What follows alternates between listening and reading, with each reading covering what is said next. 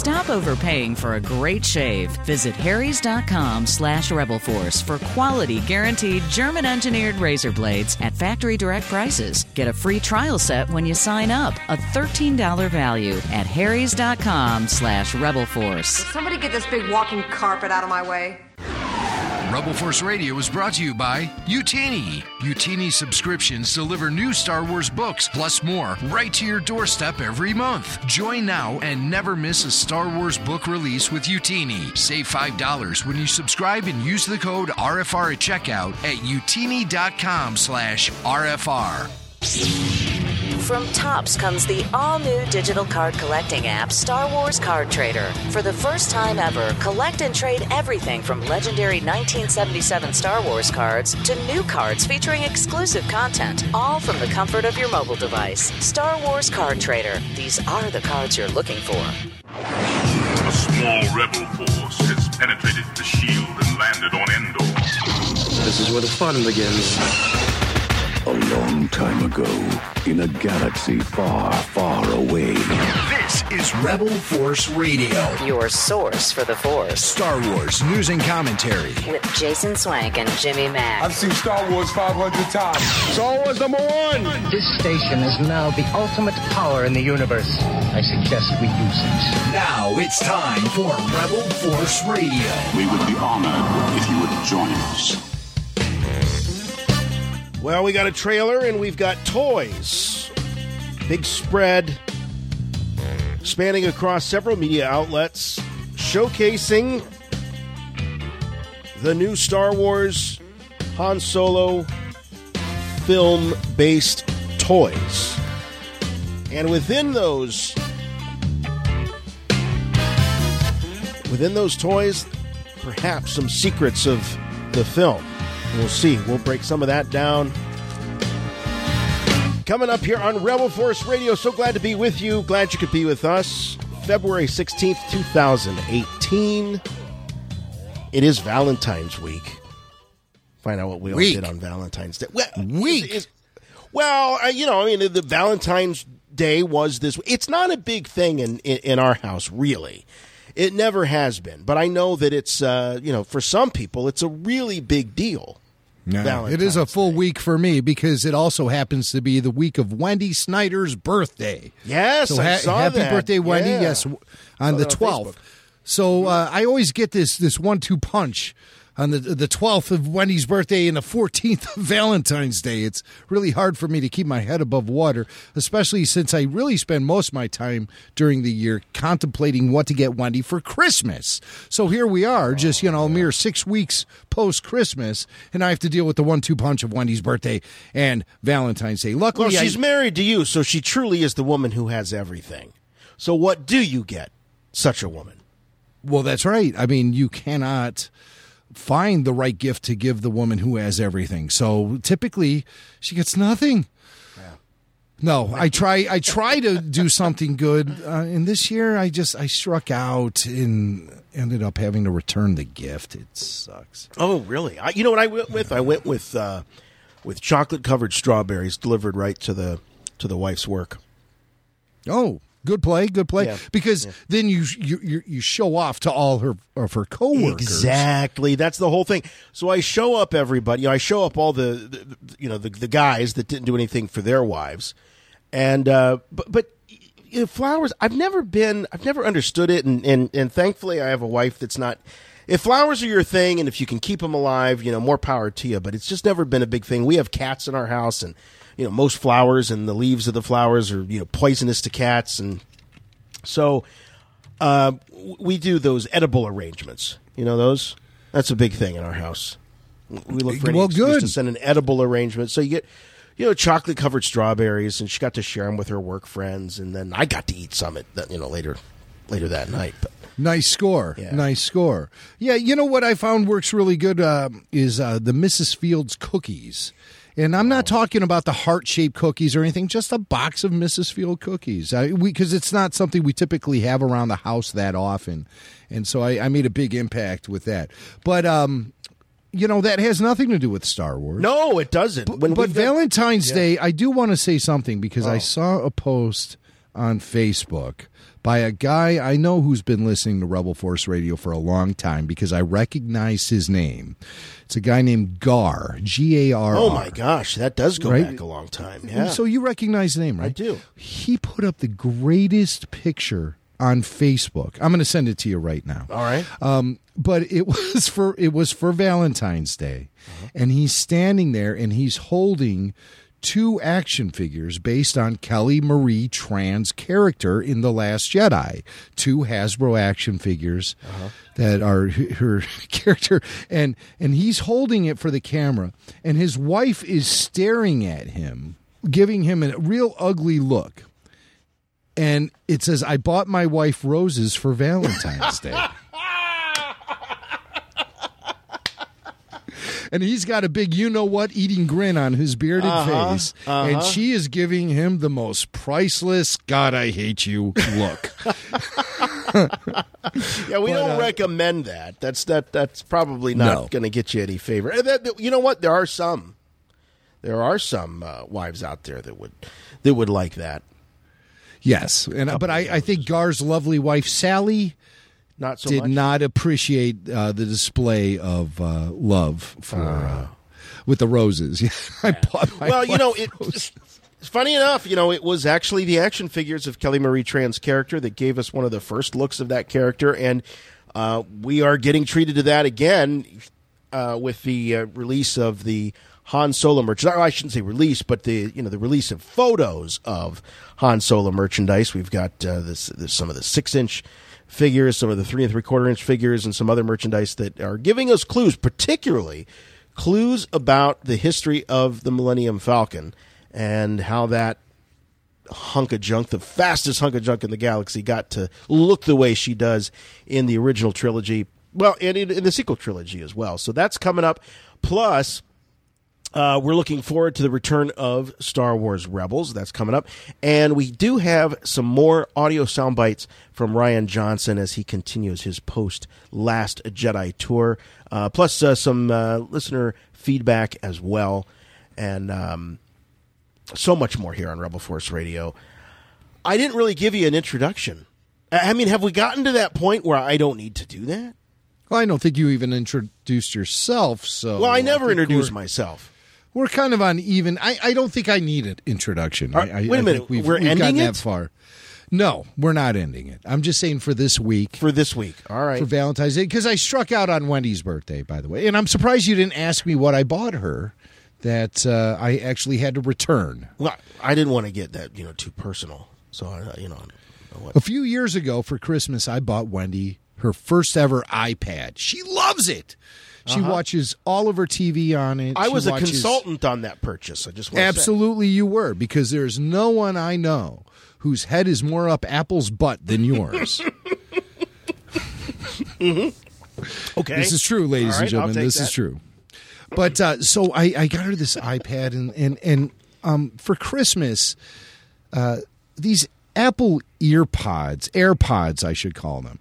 They're these wireless Apple headphones. You've probably heard a lot about them. It's why they didn't put a headphone port into the iPhone 10, is because of these amazing wireless earbuds, Apple earbuds. I love them.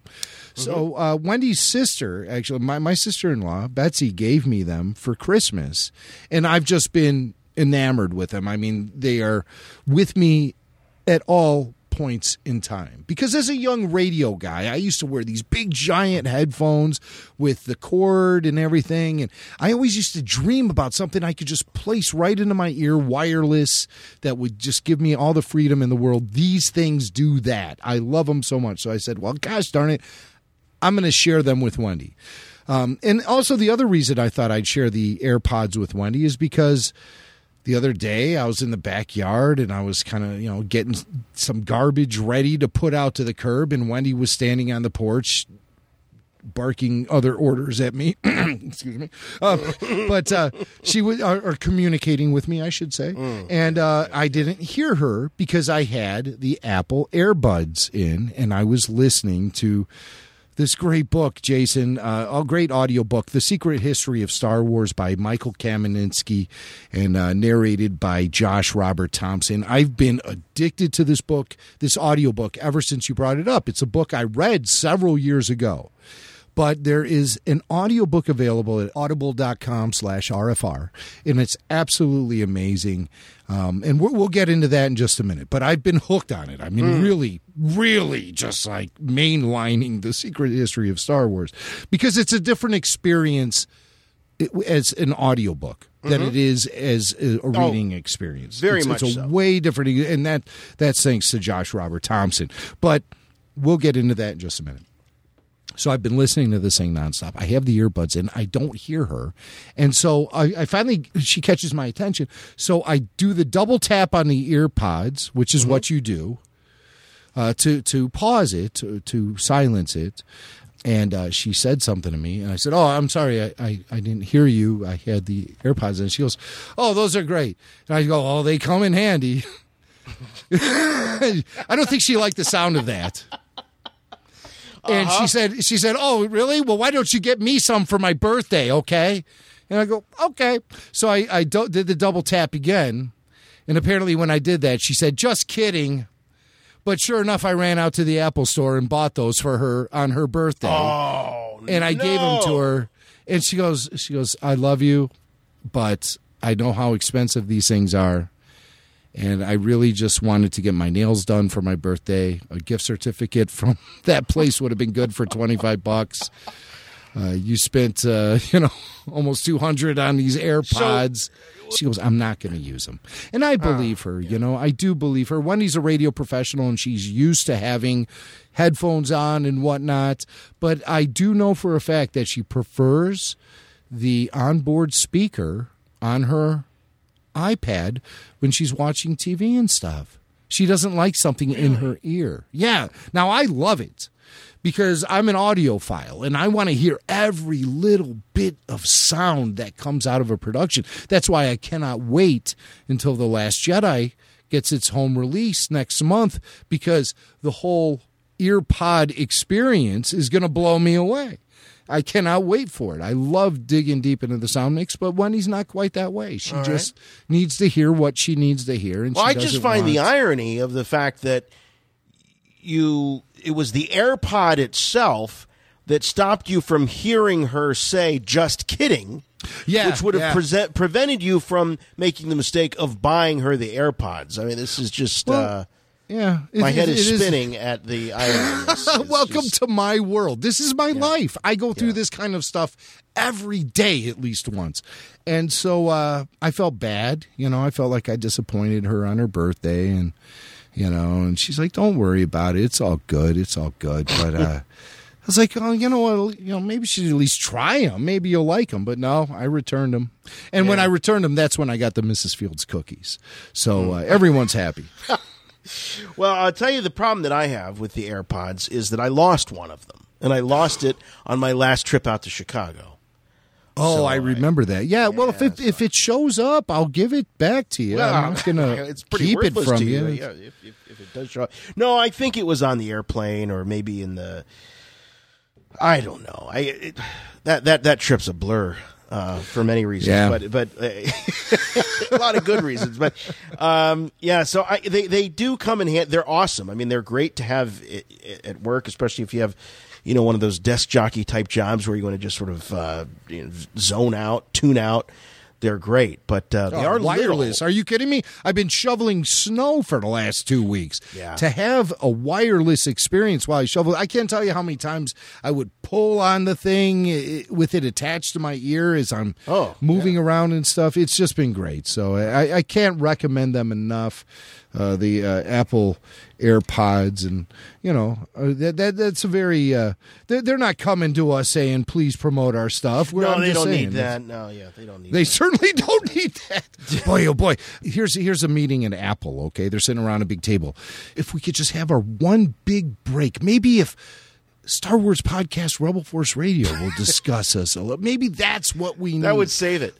As you were saying, one of the things that you can listen to on your AirPods or whatever headphones that you might have is The Secret History of Star Wars. And we've been talking about that quite a bit recently. This is the great book by Michael Kaminsky and narrated by Josh Robert Thompson. And we just had this sort of serendipitous moment on the show last week where I'd sent you a YouTube clip of this George Lucas comedy video of George walking around what, made to look like Skywalker Ranch, but is kind of amounts to a weird petting zoo. And it's this guy doing this just dead on, George Lucas. Just the look and everything. It's just brilliant.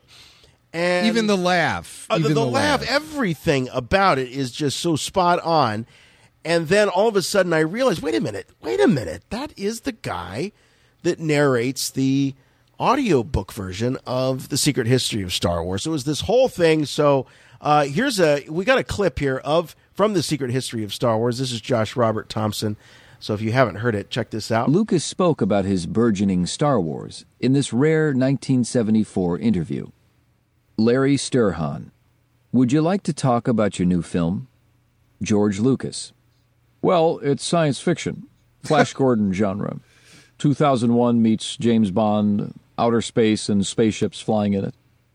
THX was a kind of process film, and graffiti an autobiography. Is the new film hooked to you personally? I'm a real fan of Flash Gordon, and this is a much more plotted, structured film than the other two. THX is a milieu film, and graffiti is a character film, but the new one is plot, action, adventure.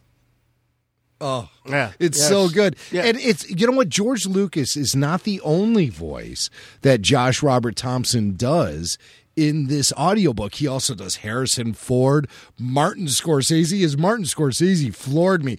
He does Coppola. Yeah. He does, just any voice, any quote that is in Michael Kaminsky's book is just so authentically recreated by the narrator, Josh Robert Thompson. And so I've been doing some research on him, Josh Robert Thompson, JRT. And he's a really good actor and a great mimic. He does a killer Morgan Freeman. But his George Lucas is the thing that we're really interested in here on RFR. And once Jason realized that, oh my God, the same guy is doing the narration for the audiobook Secret History of Star Wars that does this hilarious video walking with George Lucas. It all happened at once. We were talking about both things at the same time before the show started a couple weeks ago. And all of a sudden this light bulb went off over your head. Oh my God, it's the same guy.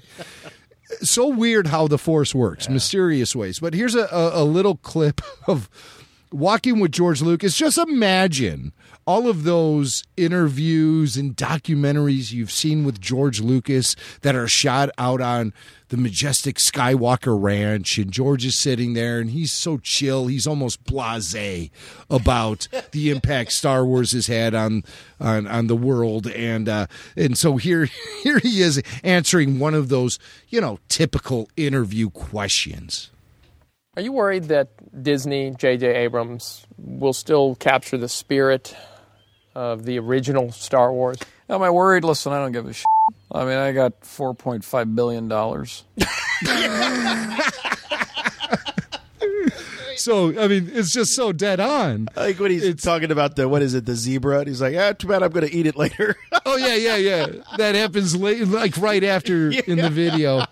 They're looking at, baby zebra. That's right. Here's a little baby zebra, kind of adorable. That is adorable. I have to admit, I've never seen a zebra this close before. What a gorgeous, gorgeous creature. Yeah, it's a shame I'm going to eat it later.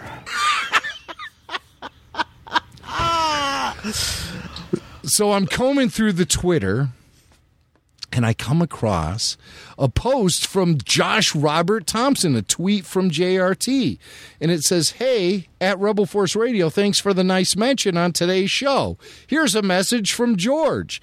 So via Josh Robert Thompson, here's a little message from George Lucas for your pals here at RFR. Hey, guys. It's Uncle George. Just sitting here counting my money. Anyway, just want to say thanks for the shout out on your little radio show. And May the force be with you. He passes out. He's barely awake when he's actually leaving us the message, but by the end of it, he just passes out cold. Our little radio show. So check out Josh Robert Thompson on YouTube. Be sure to check out his video, Walking with George Lucas. If you want to get more of his George Lucas impersonation, go to audible.com/RFR and download The Secret History of Star Wars, narrated by JRT himself. And you'll hear a lot of the George in there. I mean, I've been just binge listening to this thing lately, and I've already read the book. The book's been out for several years. I think almost 10 years. And the book is tremendously thick. Mm-hmm. And so it took me a long time to make my way through it. I can tell you this right now. I'm going through the audiobook at a much quicker pace because it's just so darn entertaining. So, and that's because of Josh Robert Thompson. So be sure to look for that at audible.com/RFR. All right, speaking of Twitter, Josh Robert Thompson wasn't the only one to send us a tweet. What is this? We've got a young lady. This actually, I'm looking at the picture here. She looks a little bit like my daughter. She looks about 9 or 10 years old, in the back seat of the car. And what's going on here? This is a tweet to @Rebel Force Radio from loyal RFR listener Chris Nastro, @Chris Nastro. And this caught my attention. It said, "My daughter's #1 request when we get into the car." Play the audio, Jason. "We're in the car, Daddy. Put on Rebel Force Radio. My source for the Force." My source for the Force. Yeah. My source for the Force. That is really great. Chris, you're doing a fantastic job. You are a dad of the year, and for sure your daughter, whose name we don't know, is Star Wars Kid of the Month here on RFR. That's for when I put the podcast on, my daughter usually says, "Daddy, why do you want to listen to yourself?" You say, "I'm not listening to me. I'm listening to Jimmy Mack." That's what I do. I say, well, okay, just checking in to see how the show sounds. I like to do that from time to time. But anyway, all right. Well, that's awesome. So she's fantastic. Yeah. So thank you, Chris. You are a great Star Wars dad. And I got to be honest with you. I saw this little video of Chris's daughter right as I was about ready to edit the show from a couple weeks ago when we were talking about Mark Hamill's character from Jay and Silent Bob Strike Back. The character's name, which I'm not going to repeat right now. Well, it's Knocker. Oh, there you go. You can't help yourself, can you? Well, I mean, I'm putting it out there. I mean, it's not like that's, I know you're putting it out there, and you were putting it out there a few weeks ago, right as I was about ready to prep the show for release. I saw Chris's tweet from his sweet, innocent, cute young daughter, and I thought to myself, oh my God, I know I have to edit out the name of Mark Hamill's character from Jay and Silent Bob Strike Back from RFR because this is our audience here. I can't have her hearing Knocker. Oh, man. So that's kind of a very useful tweet, I have to say, from Chris. So thank you. Keeps us grounded and reminds us of. We need that. Yes. We need that. Lord knows we're over our skis most weeks here on RFR. So for sure. Well, also last week we had FJ DeSanto on the program, and we were sort of breaking down FJ's thoughts about the new Han Solo movie, and in particular whether or not he would be prophet or loser when it comes to his prognostications about this particular entry in the Star Wars saga. And in the course of our conversation, the Genndy Tartakovsky Clone Wars animated micro-series came up, and FJ was pondering this. Why is the Genndy Tartakovsky Clone Wars not canon? Yeah, why is it not canon? Can you tell me, Jimmy Mack, why is it not canon? Well, I'll tell you what. That's a good question from FJ. And I'll be honest with you. I have not thought of Genndy Tartakovsky's Clone Wars micro series for quite some time. And just FJ merely asking that question last week, in which I responded, I thought that the Tartakovsky series was sort of a litmus test for what Lucas Animation could do in the future with a Clone Wars series, like what we saw, Dave Filoni helm. I believe George Lucas. himself called it an experiment at one point. He may have. You know what? And that's a quote that I haven't really been able to find. And leave it to Adam Bray, author Adam Bray, at author Adam Bray on Twitter. Adam is an old friend of ours here at Rebel Force Radio, and he is the author of several Star Wars books, including the recently released Star Wars Stormtroopers Beyond the Armor. And Adam was listening to last week's show, and he tweeted, listening to RFR, FJ DeSanto asks why the Tartakovsky Clone Wars isn't canon. Apart from some stories being overwritten by Filoni's Clone Wars, the series was pitched by Hasbro to sell toys with the benefit of marketing Episode 3. It's in my Stormtrooper book, says Adam. I almost feel like Adam is saying that. He's scolding us. Like, what, you didn't read the whole book? Yeah, right. But, Adam's book, it's called Star Wars Stormtroopers Beyond the Armor. It was written by Adam Bray and Ryder Wyndham. And so I felt like, Adam's like, oh, you didn't read the whole book. But it's been sitting on my nightstand, and I've been flipping through it. It's such a good book that I don't want to race through it. I want to savor it along the way, which is what I've been doing. Well, I've been waiting for Josh Robert Thompson to do a audiobook version of it. Do the whole thing as George Lucas. But so I did look it up. In Adam's book. I actually asked Adam to come on the show this week and talk about it himself, but he's like, hey, I'm too busy writing books to talk with you, yahoos. So Plus, he's pissed that we didn't read the whole book.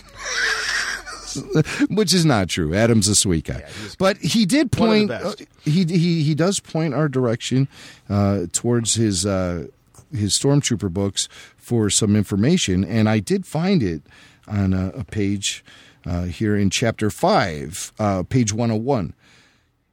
Hasbro was instrumental in providing impetus to make the micro-series happen, says Daryl DePriest, Hasbro's global brand marketing manager. We asked Lucasfilm whether there could be created some form of entertainment to engage audiences between movies. Remember, I'm breaking in here. This is not Daryl talking. This is me. Remember, it was a 3-year gap between the films, which was the traditional Star Wars gap. So Hasbro was looking to fill that gap with some fresh merch for kids and collectors alike. Daryl DePriest continues in this book. We asked Lucasfilm whether there could be created some form of entertainment to engage audiences between movies. Through Transformers, we had a good relationship with Cartoon Network. They worked with Genndy Tartakovsky on Samurai Jack, and it felt that his style, Genndy's style, could work well for some new Star Wars series. We brought Cartoon Network and Genndy together with Lucasfilm to present concepts. So Daryl DePriest himself says right here that it was all started by Hasbro, and they were looking for a fresh way to merchandise Star Wars between Episodes 2 and Episodes 3, between the years 2002 and 2005. So that's where it all comes from. I don't know if it's, for me to say, it's an incorrect statement to say it was a litmus test for the future of the Clone Wars as we saw it on the George Lucas, Dave Filoni helm series. I don't think that's inaccurate to say, but it certainly was not the priority when launching the Clone Wars Genndy Tartakovsky micro-series on Cartoon Network. Yeah, no, it was definitely a marketing strategy, and I can understand that. I mean, it's in this day where we're getting a new Star Wars film every year, sometimes 2 times, not necessarily within the same calendar year, but certainly within the same 12-month span.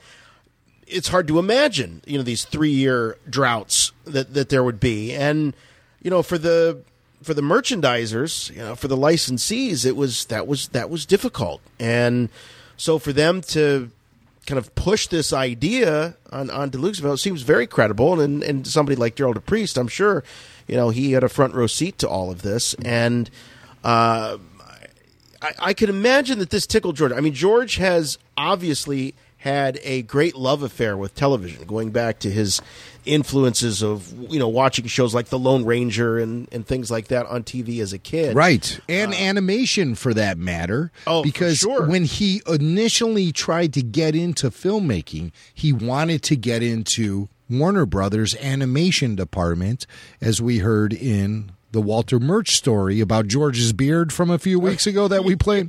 Right. There was a part of that interview that I didn't feature in our show, but he did explicitly state that George Lucas was interested in getting into the animation side of filmmaking. And when he won a stipend to be an intern, or it was some sort of scholarship that placed him onto the Warner Brothers campus back in the late 60s, he wanted to go hit the animation department. But Warner Brothers closed that department. Right. And so the only thing that George could really latch on to was Finian's Rainbow, which was being shot by Francis Ford Coppola on the lot at that time. It was essentially the only film being shot at that time. And not only did George make his initial hookup with Francis Ford Coppola, which has serious implications on Star Wars being created in the first place, but it also had a lot to do with George Lucas's beard. And he and Francis Ford Coppola bonded over the fact that they both had beards. However, Jason, yes, in listening to the audiobook version of The Secret History of Star Wars this past week, I mean, really binging it like you wouldn't believe, I did get to a segment there in the book where the author reveals that through his research, as opposed to Walter Murch's memories, who was actually there. But through his research, he discovered that George Lucas was inspired to grow the beard after meeting Coppola. Where Walter Murch claims that George and Francis bonded over the fact that they were filmmakers who both had beards. So we do have some conflicting stories about the origins of George Lucas's beard. That's how serious we are about Star Wars, ladies and gentlemen. It's like, not only can we tear apart the plot, character motivation, and creation of all these great films, we also have to tear apart the origin of the filmmaker's facial hair. That's where we take you on Rebel Force Radio. We leave no stone unturned. But, so. No hair left unturned. Oh. Very nice. Whiskers. But George obviously had a deep background with animation and a strong interest in it. So he grew up as part of that TV generation. Again, the kids that were watching the westerns on TV. Plus, you had the Bugs Bunny cartoons coming out of Warner Brothers. You had the Disney cartoons. He was steeped in all of that. Popeye, right? So when it became obvious that Star Wars was something that could be expanded upon via the animation medium, maybe it was Tartakovsky's microseries that got George thinking, oh my God, why haven't I been doing this? Sure. Because that's something I always wondered. Why wasn't there a Star Wars cartoon like years ago? Well, I mean, back in the 80s. George would have thought, oh, that'd be neat. Yeah, we should try that. That'd be fun. I mean, like, that seems to be his impetus for trying anything. There was never, it just never seemed like there was much pressure, especially during that era. I think during the original trilogy there was plenty. When we know that the making of the original film there was lots, but this it'll be fun. We'll put it on TV. We'll see what happens. But yeah. It was he got something out of it. Hasbro got something out of it. Obviously, keeping the brand in the forefront of people's minds, top of mind. That's a big part of marketing. And then George got to sort of dabble in this and see what a animated version of Star Wars would look like, a legitimate animated version. We're not talking about Ewoks and droids here. We're talking about these core characters, and of course, he's then got introduced to all of these great voice actors like James Arnold Taylor and Tom Kane. Yep.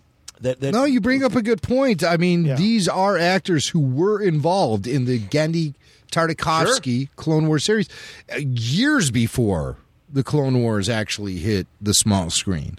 Yeah. James Arnold Taylor, Tom Kane, a couple of great examples right there. I mean, and Adam mentioned this to me too, because we had a little email exchange. Sort of a, what do you know, Adam? Kind of shakedown. No, I like I said, I wanted Adam to come on the show, but he's busy writing books. He has some serious deadlines he has to meet, so he doesn't have time to fart around with you and me right now. But we'll get Adam back on the show soon enough. But as far as the impact that the Tartakovsky series had on the future of Star Wars and George Lucas specifically, I think shouldn't be underestimated. While true, it was Hasbro that lit the candle to begin with, I think it also lit the light bulb over George's head when he saw what Genndy Tartakovsky was able to do. And just recently I rewatched those Clone Wars, the Clone Wars microseries. You can catch it on YouTube. Many different people have edited it all together into a slick movie format where you can watch it. So I recommend jumping on YouTube and checking it out again if you haven't seen it in a while, because it's really entertaining. Have you shown Parker the Clone Wars microseries? I think he would love it. Yeah, I think he would too. I haven't shown it to them. I've watched it within the last couple of years on my own, and it's something that I go back to every once in a while because I just love. I've really grown to appreciate and love stylized versions of the Star Wars characters. You know, some of the Funko stuff and all of that. I used to kind of not be so hot on it, but now I'm kind of digging it, and I think it's because of the kids, obviously, being big fans of that. So I've always enjoyed those extreme interpretations. I remember when the Unleashed action figures came out, and they were always these very extreme poses and stuff. So I've enjoyed that. And the Genndy series, I mean, that was huge when that happened. I know it was frustrating because they were only 2-3 minute these micro episodes on Cartoon Network. But that was a really big deal. It was like finally we were getting what we believed at the time was just truly legit animated Star Wars. It's like, this is the Star Wars we've always wanted on TV. Yes. And there was the Hasbro action figure tie-ins. Yeah. There was the Dark Horse comic tie-ins that featured characters that were exclusive to the Genndy series, like Dirge.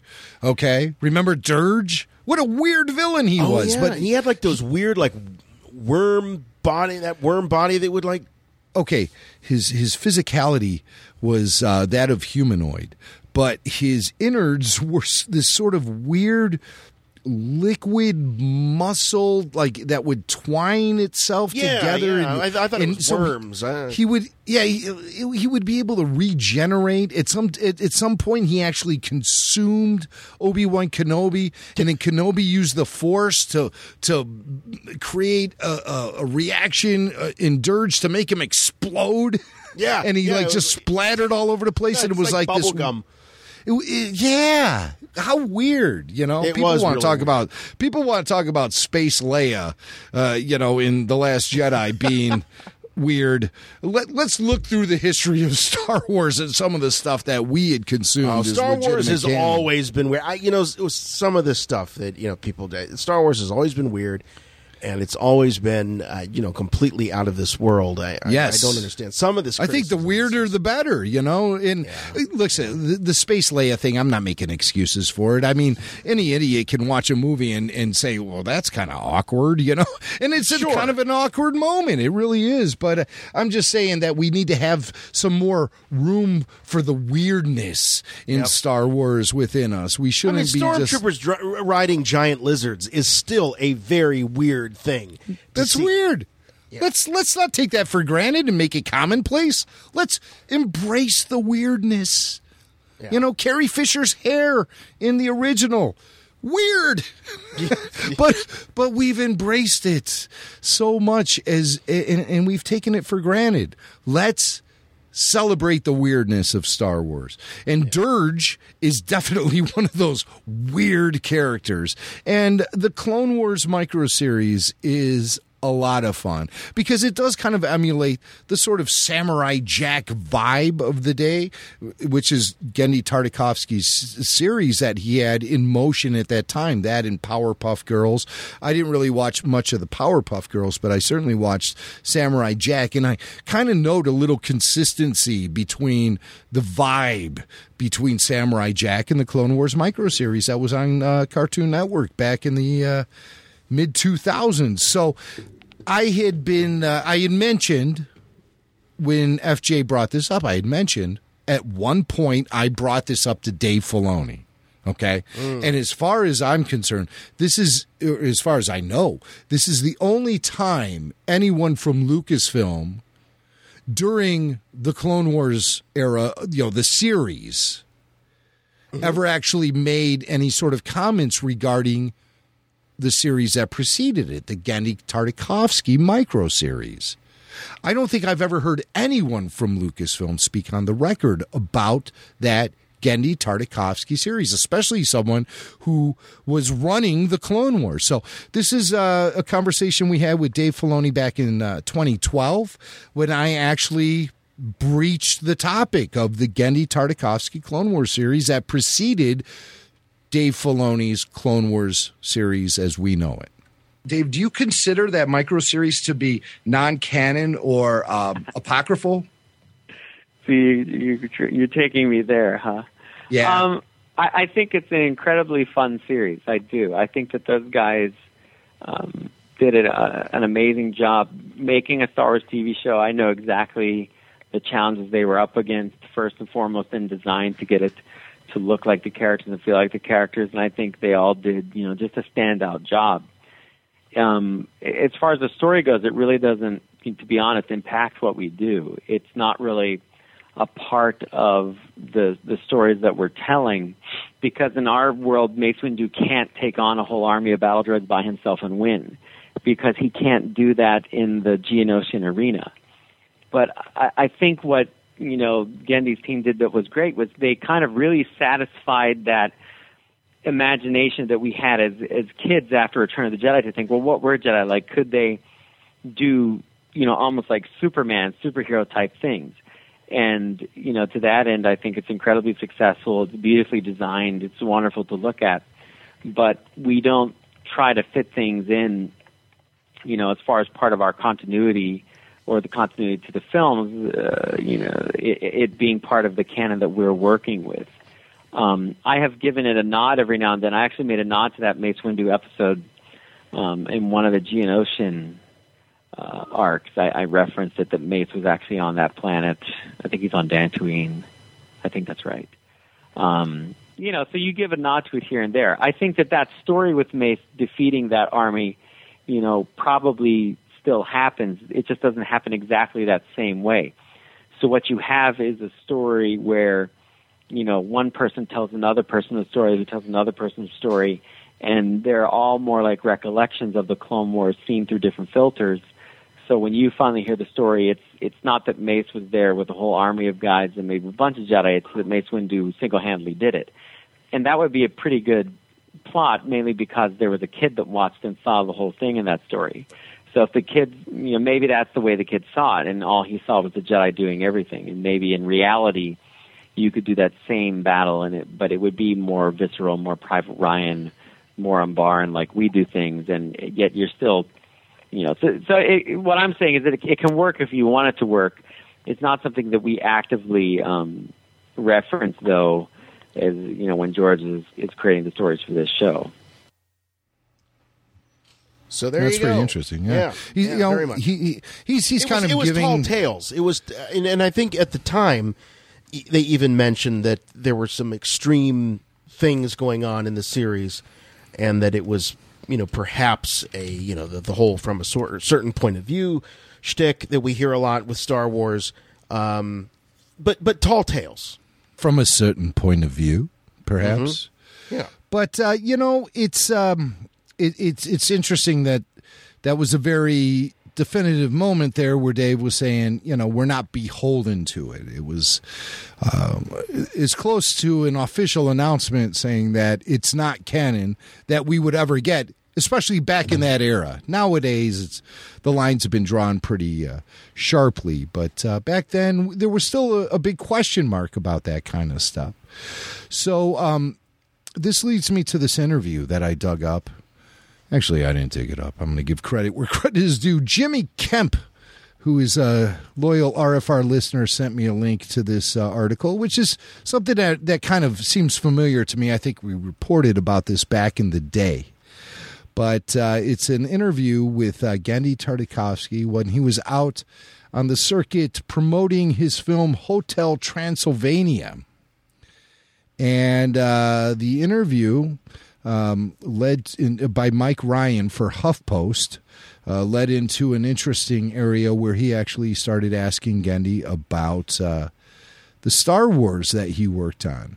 And they got into Star Wars references. Maybe in Hotel Transylvania there's some Star Wars references. So that opened the door. But they asked him in this interview, speaking of your version of Clone Wars, does it bother you that there's another one and that the one you did seems to be no longer canon?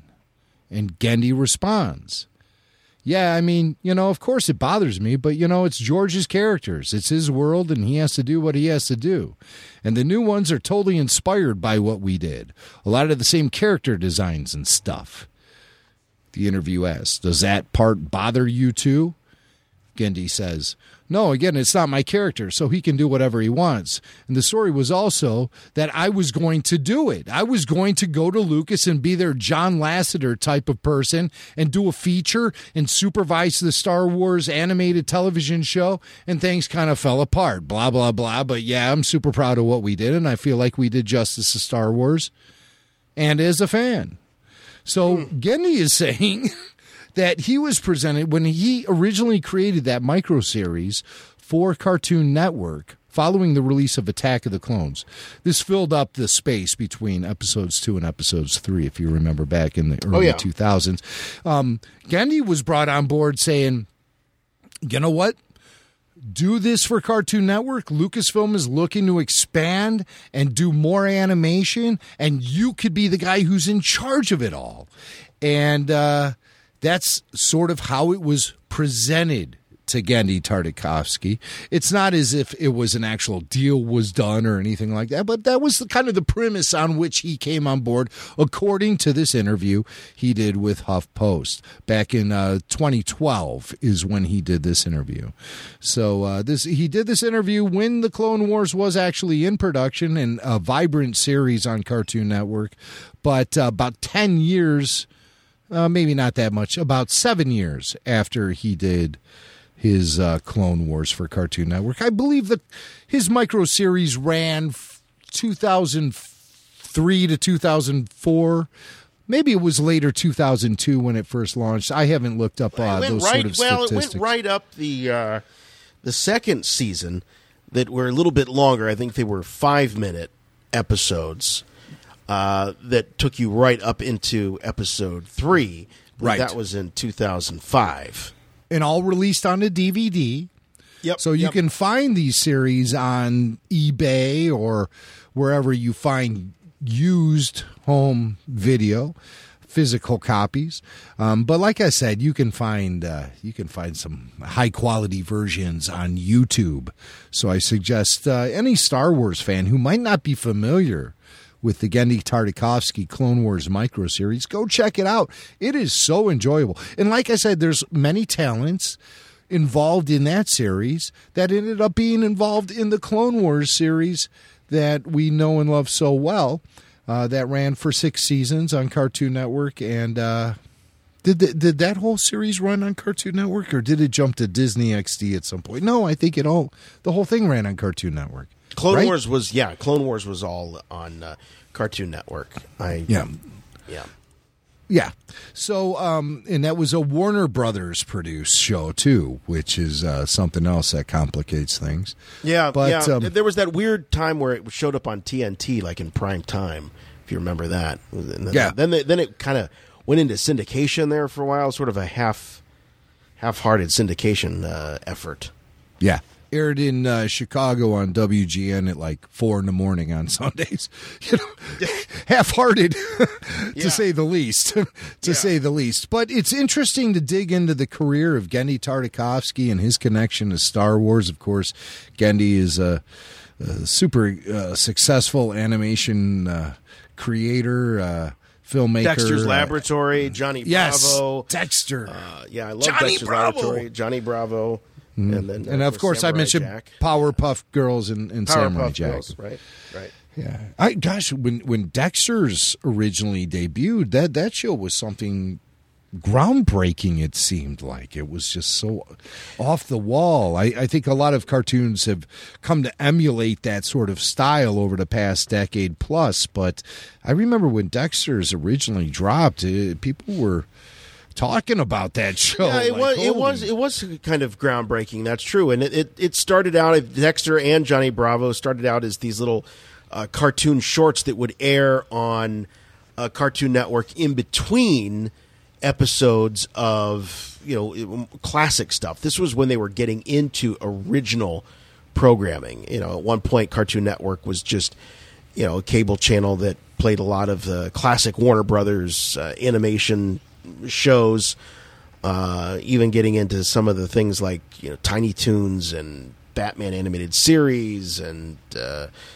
Animaniacs, and then they started making more full length animated series, and I believe Dexter's Lab was one of the first, and then Johnny Bravo, and then actually Seth MacFarlane was a writer on Johnny Bravo as well as I think wrote some Dexter's Lab episodes, and maybe even worked on Samurai Jack. So he got his start in that whole era of Warner Brothers animation through Cartoon Network. So, that's interesting. It seems like Seth has only really been associated on the animation front with Family Guy for all these years, and all those years that it would be on the air and then off the air and then back on the air. Yeah, that's right. Yeah, I guess he had to do something to fill the downtime.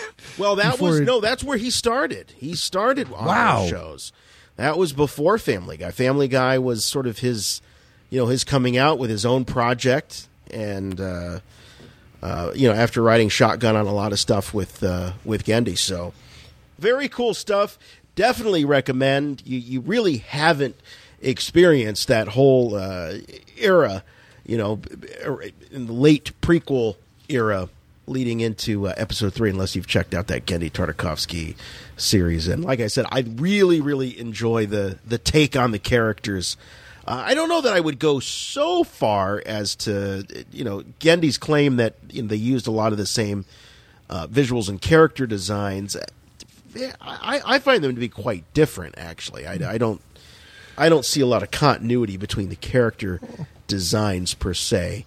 But maybe he's speaking about specific characters like Asajj Ventress, who got her debut on Genndy's series. I think that might be more what he's talking about. Yeah. And of course, you don't see.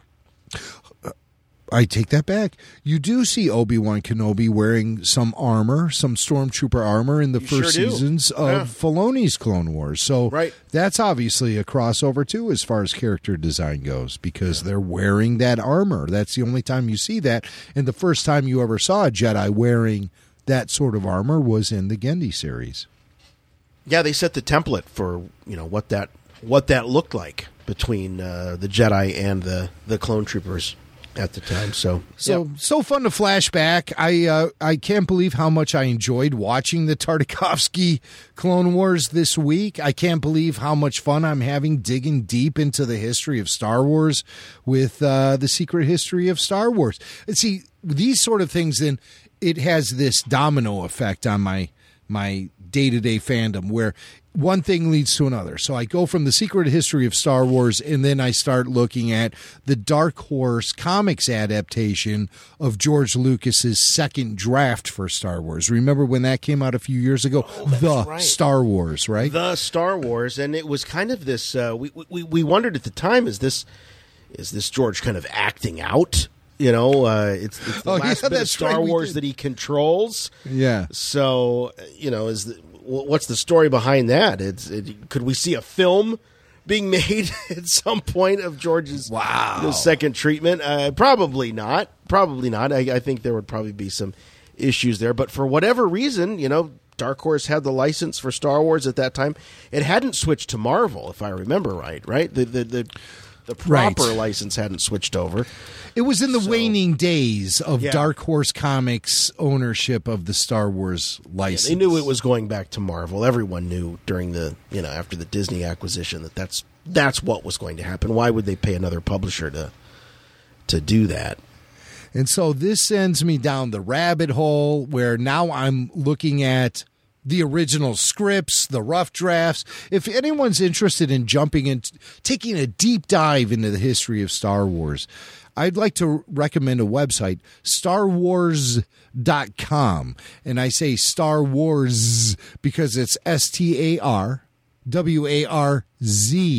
StarWars.com. It's the Star Killer Jedi Bendu script site.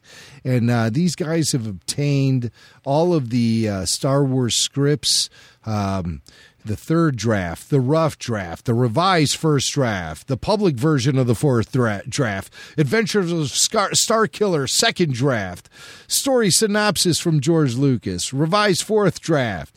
I mean, every possible draft of Star. Ooh, they even have some prequel stuff here now too. Maybe I haven't been looking for a few years. Some early drafts of The Empire Strikes Back. I believe I actually obtained a copy of The Empire Strikes Back script that was written by Lee Brackett. Yes, I just found it. It's here. It's all on this website, StarWars.com. It was a few years ago I really dug deep into all of these script drafts that have leaked. I think most of these have leaked. I don't think any of them have actually been legitimately released. But the lockdown on these early scripts and drafts from George Lucas wasn't as serious of a thing back in the 70s and 80s. So a lot of this stuff leaked out publicly, and people kept copies of his scripts on their shelves or in their file cabinets, wherever, people who had access to that stuff. And because, of course, when George wanted to shop this stuff around, he made his scripts readily available, just like any young filmmaker. There was no secrecy. There was no J.J. Abrams mystery box, and none of that crap. George was trying to get his drafts out to anyone and everyone, and then other drafts, of course, leaked and were released beyond George's control. But for the most part, in the early days, there was no lockdown. He wanted every eye in Hollywood looking at these pages. So they were very much out there. And the guys over at StarWars.com, they have compiled all of these release scripts. And you can find it all in one great place. So that'll keep you busy for a while, I think, at least until Solo comes out. So go check those out. I'm getting ready. I can feel it. I'm going to be taking the deep dive again. It's because of this audiobook, Jason, and you're the one who put me down the path again. I mean, thank you very much for that. Yeah. Well, I hadn't read it, and then when I saw that it was, I'd always wanted to, and there was a time where it was just, it wasn't even published. It was available as a PDF off the website, and then it did get published, and now as an audiobook, it's really. There's no excuse if you want to I do have a physical copy of the book, and it's a mere 600 pages long. Right. Yeah, and it looks like, you know what? I don't know if I actually ever finished reading this thing, because I have my bookmark at the halfway point on page 365. So Yeah. Yeah. But it's a great book. I'm loving the deep dive into the history of Star Wars, as always. Rebel Force Radio. Star Wars, nothing but Star Wars. Your source for the Force. I want to talk to you about Harry's. Harry's is a great sponsor of us here at Rebel Force Radio. They are all about a great shave at a fair price, which is why over 3 million guys have switched to Harry's. I love Harry's so much. I used a Harry's razor just this morning. And it was one of those situations where I was like, oh, man, I've used it so many times. Will it still give me the nice, smooth shave that I love so much from harrys.com/rebelforce? And I use it, and it still was able to give me... I'm sorry. I'm embarrassing myself, ladies and gentlemen. I'm talking into the microphone right now as I am rubbing my face. That's embarrassing. Is that what that noise was? Yeah, you hear that? Oh, it's so good. But I got to be honest with you. It is the best shave I ever had is with Harry's. And I'm someone who doesn't really like to shave. I'll let my beard grow in for a week or two before I just say, okay, enough is enough. Let's go back to that nice, smooth look. And Harry's never lets me down. It doesn't cut up my neck. It doesn't give me all those awful bumps on, you know how you get those on your neck? When you're shaving, you're getting a nice razor bumps. Yep. Right. You think you're getting a nice, tight, clean shave, and then you look in the mirror and you're like, what happened to my neck? I have never had that happen with Harry's, and I'm someone who is kind of susceptible to that sort of thing. I'm a fair-skinned guy, so... And you got the curly hair. That's all. That'll get you every time. Maybe that's what it is after all these years. Thank you. But Harry's makes shaving, which is a terrible hassle for me, honestly, a very refreshing experience.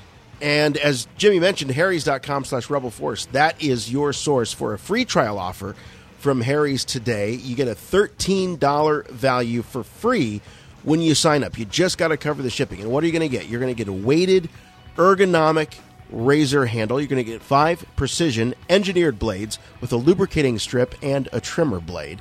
You're going to get some rich lathering shave gel and a travel blade cover as well. So you're going to get all of that for free. Just pay the shipping. Just go to harrys.com/rebelforce right now. That's harrys.com/rebelforce. So this is new to me. I didn't realize, because I'm not part of the whole Amazon Echo, hey Alexa thing. But Rebel Force Radio is now available. You can call us up via Alexa on the the various Alexa plugged-in devices around your house, whether it be a phone or a wireless speaker or whatever. You can just say, "Hey Alexa, play Rebel Force Radio." It's pretty cool. I think pretty much this technology will find its way into our light bulbs, where we'll just be yelling stuff at lamps. Well, no, it already has. I turn on my light bulbs now with my phone, so it's. Oh dear God! Yeah. So.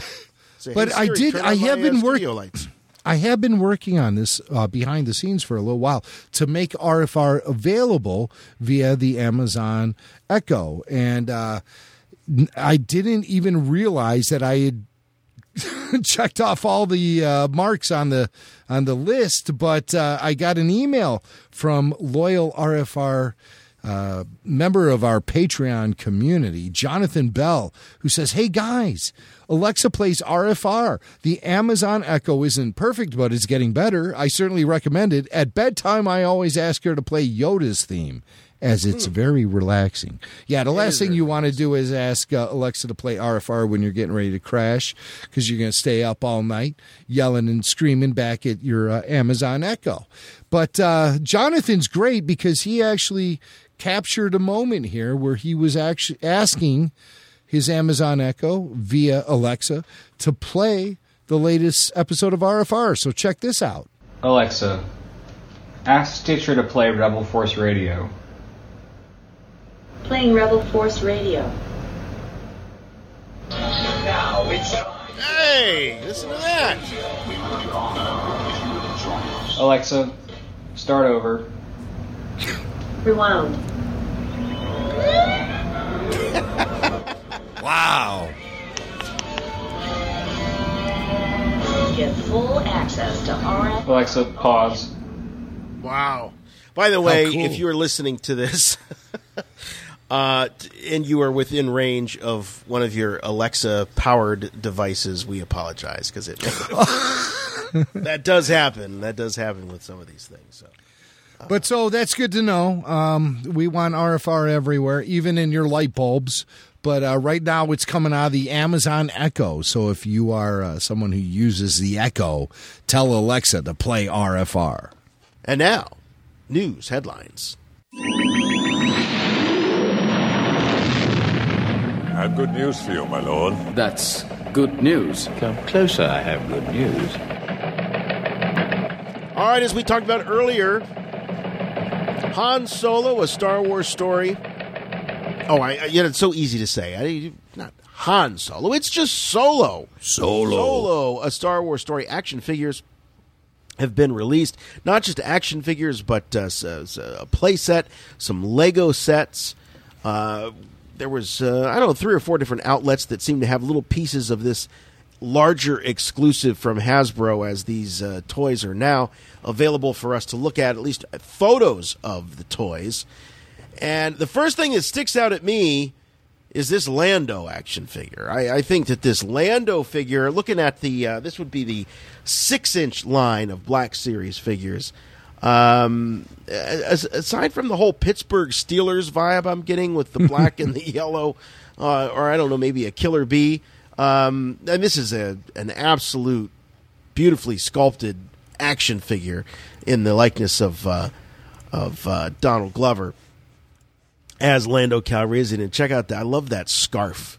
Looks like there's piano keys or something on it. It's like a black and white scarf. But you notice that Lando has got that Star Wars style shirt. Looks like Han's wearing one too. This is what you kind of see Luke wearing in Return of the Jedi. You also see it show up on Harrison Ford in Return of the Jedi as well, with the little flap. You know, the little flaps that go over the flap. Yeah, you know what I mean by the flap. Love the flap. Yeah, so we got our first look at these figures. So you've got Lando, as I said, and he's wearing that outfit that you do see him wearing towards the end of the trailer on the Falcon, with the yellow shirt and the black cape. It's Lando, you got to have a cape.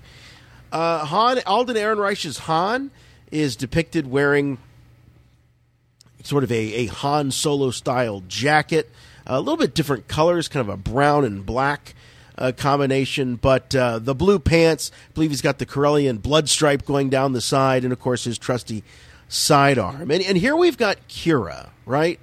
So we've got Kira, and one of the things, Jim, that stuck out at me, and I think you agreed, was she seems very real world. She seems very contemporary. This is like a girl that you could walk down the street and meet. Right. And outside of there's one lone appearance of her in the trailer that does not seem so girl next door. She does emerge from what looks like the Falcon, and she has L3 behind her. She's wearing a cape and almost an Imperial sort of look to her, a little more colorful, but still kind of an Imperial looking tunic. And there she looks like she may be in a disguise, she's ready to infiltrate something. They're ready to pull off some sort of scam, and that's why she sort of has that look with the cape. But all the other appearances we've seen of Kira thus far do look like what I said previously. She lacks the exotic quality. I love the way Emilia Clarke looks. I think she's fantastic. Don't get me wrong, but there's just something about her overall appearance that doesn't just like jump out at you saying Star Wars. It almost looks like she can be anywhere doing anything. Contemporary, something not so much from a galaxy so far, far away. Yeah, it's almost like she's wearing kind of a jean jacket with a little fur trim going on. I don't know. We'll see. But she's the one that kind of strikes me perhaps as, from a design perspective, maybe a little on the weak side. But what do you think of the new Stormtrooper, this Imperial Range Trooper? Well, I'm looking at the Trooper, and there are a few elements I see from the Rogue One Shore Trooper. Some elements I see from the Empire Strikes Back Snow Trooper. Yeah. But what everyone's talking about are the boots that this particular trooper's wearing.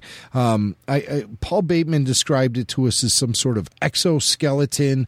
I think that the boots do have a function. I thought, just by eyeballing them, I thought maybe that they converted into skis of some sorts to ski down, snow-covered incline. Somebody else mentioned they could be magnetized for that sequence where the hover train is cruising along, and we saw Woody Harrelson and a trooper in action on top of the train.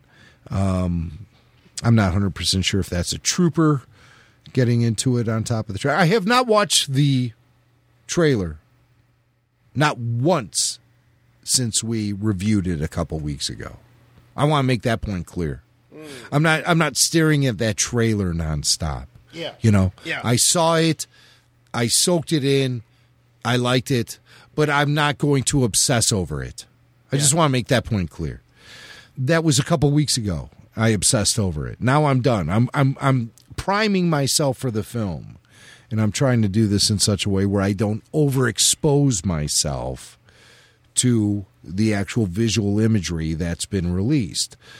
But looking at this trooper, that's sort of the vibe I get from him. It looks like a trooper that would handle itself in the snowy environment that we see in the film, that most likely is the planet Corellia.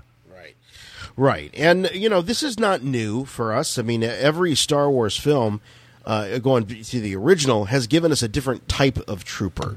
The original film had regular stormtroopers plus the sand troopers. In Empire Strikes Back, we got the Hoth Trooper, the Snow Trooper. And then in Return of the Jedi, we got the Imperial Scout Trooper. Yeah. So this is nothing new. Rogue One introduced several new troopers. Obviously, the prequels introduced troopers, period. And so it just keeps growing and growing and growing. There's been some criticism of this. I don't see anything wrong with it at all. I think it's actually kind of an interesting. It's just an interesting take. Now the question is, well, why aren't there just stormtroopers, classic stormtroopers? I'm going to suggest that, perhaps, for whatever reason, these troopers are the ones that are best equipped for whatever terrain or system or planet that they're on. Yeah, we were presented with alternate troopers prior to Rogue One. But I'll tell you what, it sure was a thrill sitting in that movie theater seeing original trilogy stormtroopers on screen for the first time since 1983. Yeah. And I believe that with this solo film, we'll see those traditional troopers again. I don't know if we actually have in any of the material that's been released thus far, but I'm sure we'll see classic stormtroopers dominating this solo film. So, and we did with Rogue One, like I said. It was just great seeing the classic stormtroopers running through the hallways of the Imperial outpost on Scarif in Rogue One. I really loved that stuff. I mean, I don't think I even talked about it that much on the show, but think about it. Rogue One was the first time we were seeing those classic stormtroopers on screen since 1983. Yeah. And that hasn't... that's nothing I want to take for granted. So as great as it is to see new trooper designs, and it's something I expect from each Star Wars film that moves forward in the timeline from the original trilogy, even the prequels. I mean, we had the great clone trooper designs ad nauseum. My God, there were so many clone trooper designs. So obviously there's great marketing potential with the stormtroopers. There's great merchandise potential with the stormtroopers. So I think it's fantastic that we still are seeing new designs on that singular concept. There's no doubt. And for those of you that were concerned or were wondering, the Force Link gimmick, let's say, with the Hasbro action figures, that is going to continue. Oh, thank God. Yeah, Force Link 2.0. No, but seriously, I think it was our buddy Kramer who admitted to us, he's like, I wasn't that excited for the talking action figures, right. But once I got a few, then I wanted all of my action figures to talk. Yes, yeah, that was Kramer. He was annoyed that he couldn't, because you strap this thing to your wrist and it just creates a whole new level of fun of picking up your action figures and looking at them and checking them out. The fact if you have this thing strapped on your wrist and they start, talking to you, it's a lot of fun. So there is going to, if you didn't get in on the Force Link with the first round, they've got 2.0, and I'm trying to remember exactly what the 2.0 version of Force Link adds. I know that there's obviously sounds and expressions from the Solo film, but I think that this new version will actually allow you to perhaps download additional sounds at some point. I could be wrong about that, but at one point I thought that was the case. So they're trying to improve the technology, which this builds on the old days of the Comtech chip reader and things like that. And this is an actual pretty impressive little recording of various lines from the films, which I'm sure most of you listening to this have played around with one before. But good to know that the starter set is going to come with a Han Solo action figure. I predict, Jim, that this movie is going to give us several Han Solo action figures in pretty short order. I think Han's going to be changing the clothes. He's going to have different looks throughout the film. If FJ's prediction pans out, you're going to have perhaps even kind of a younger Han and an older Han.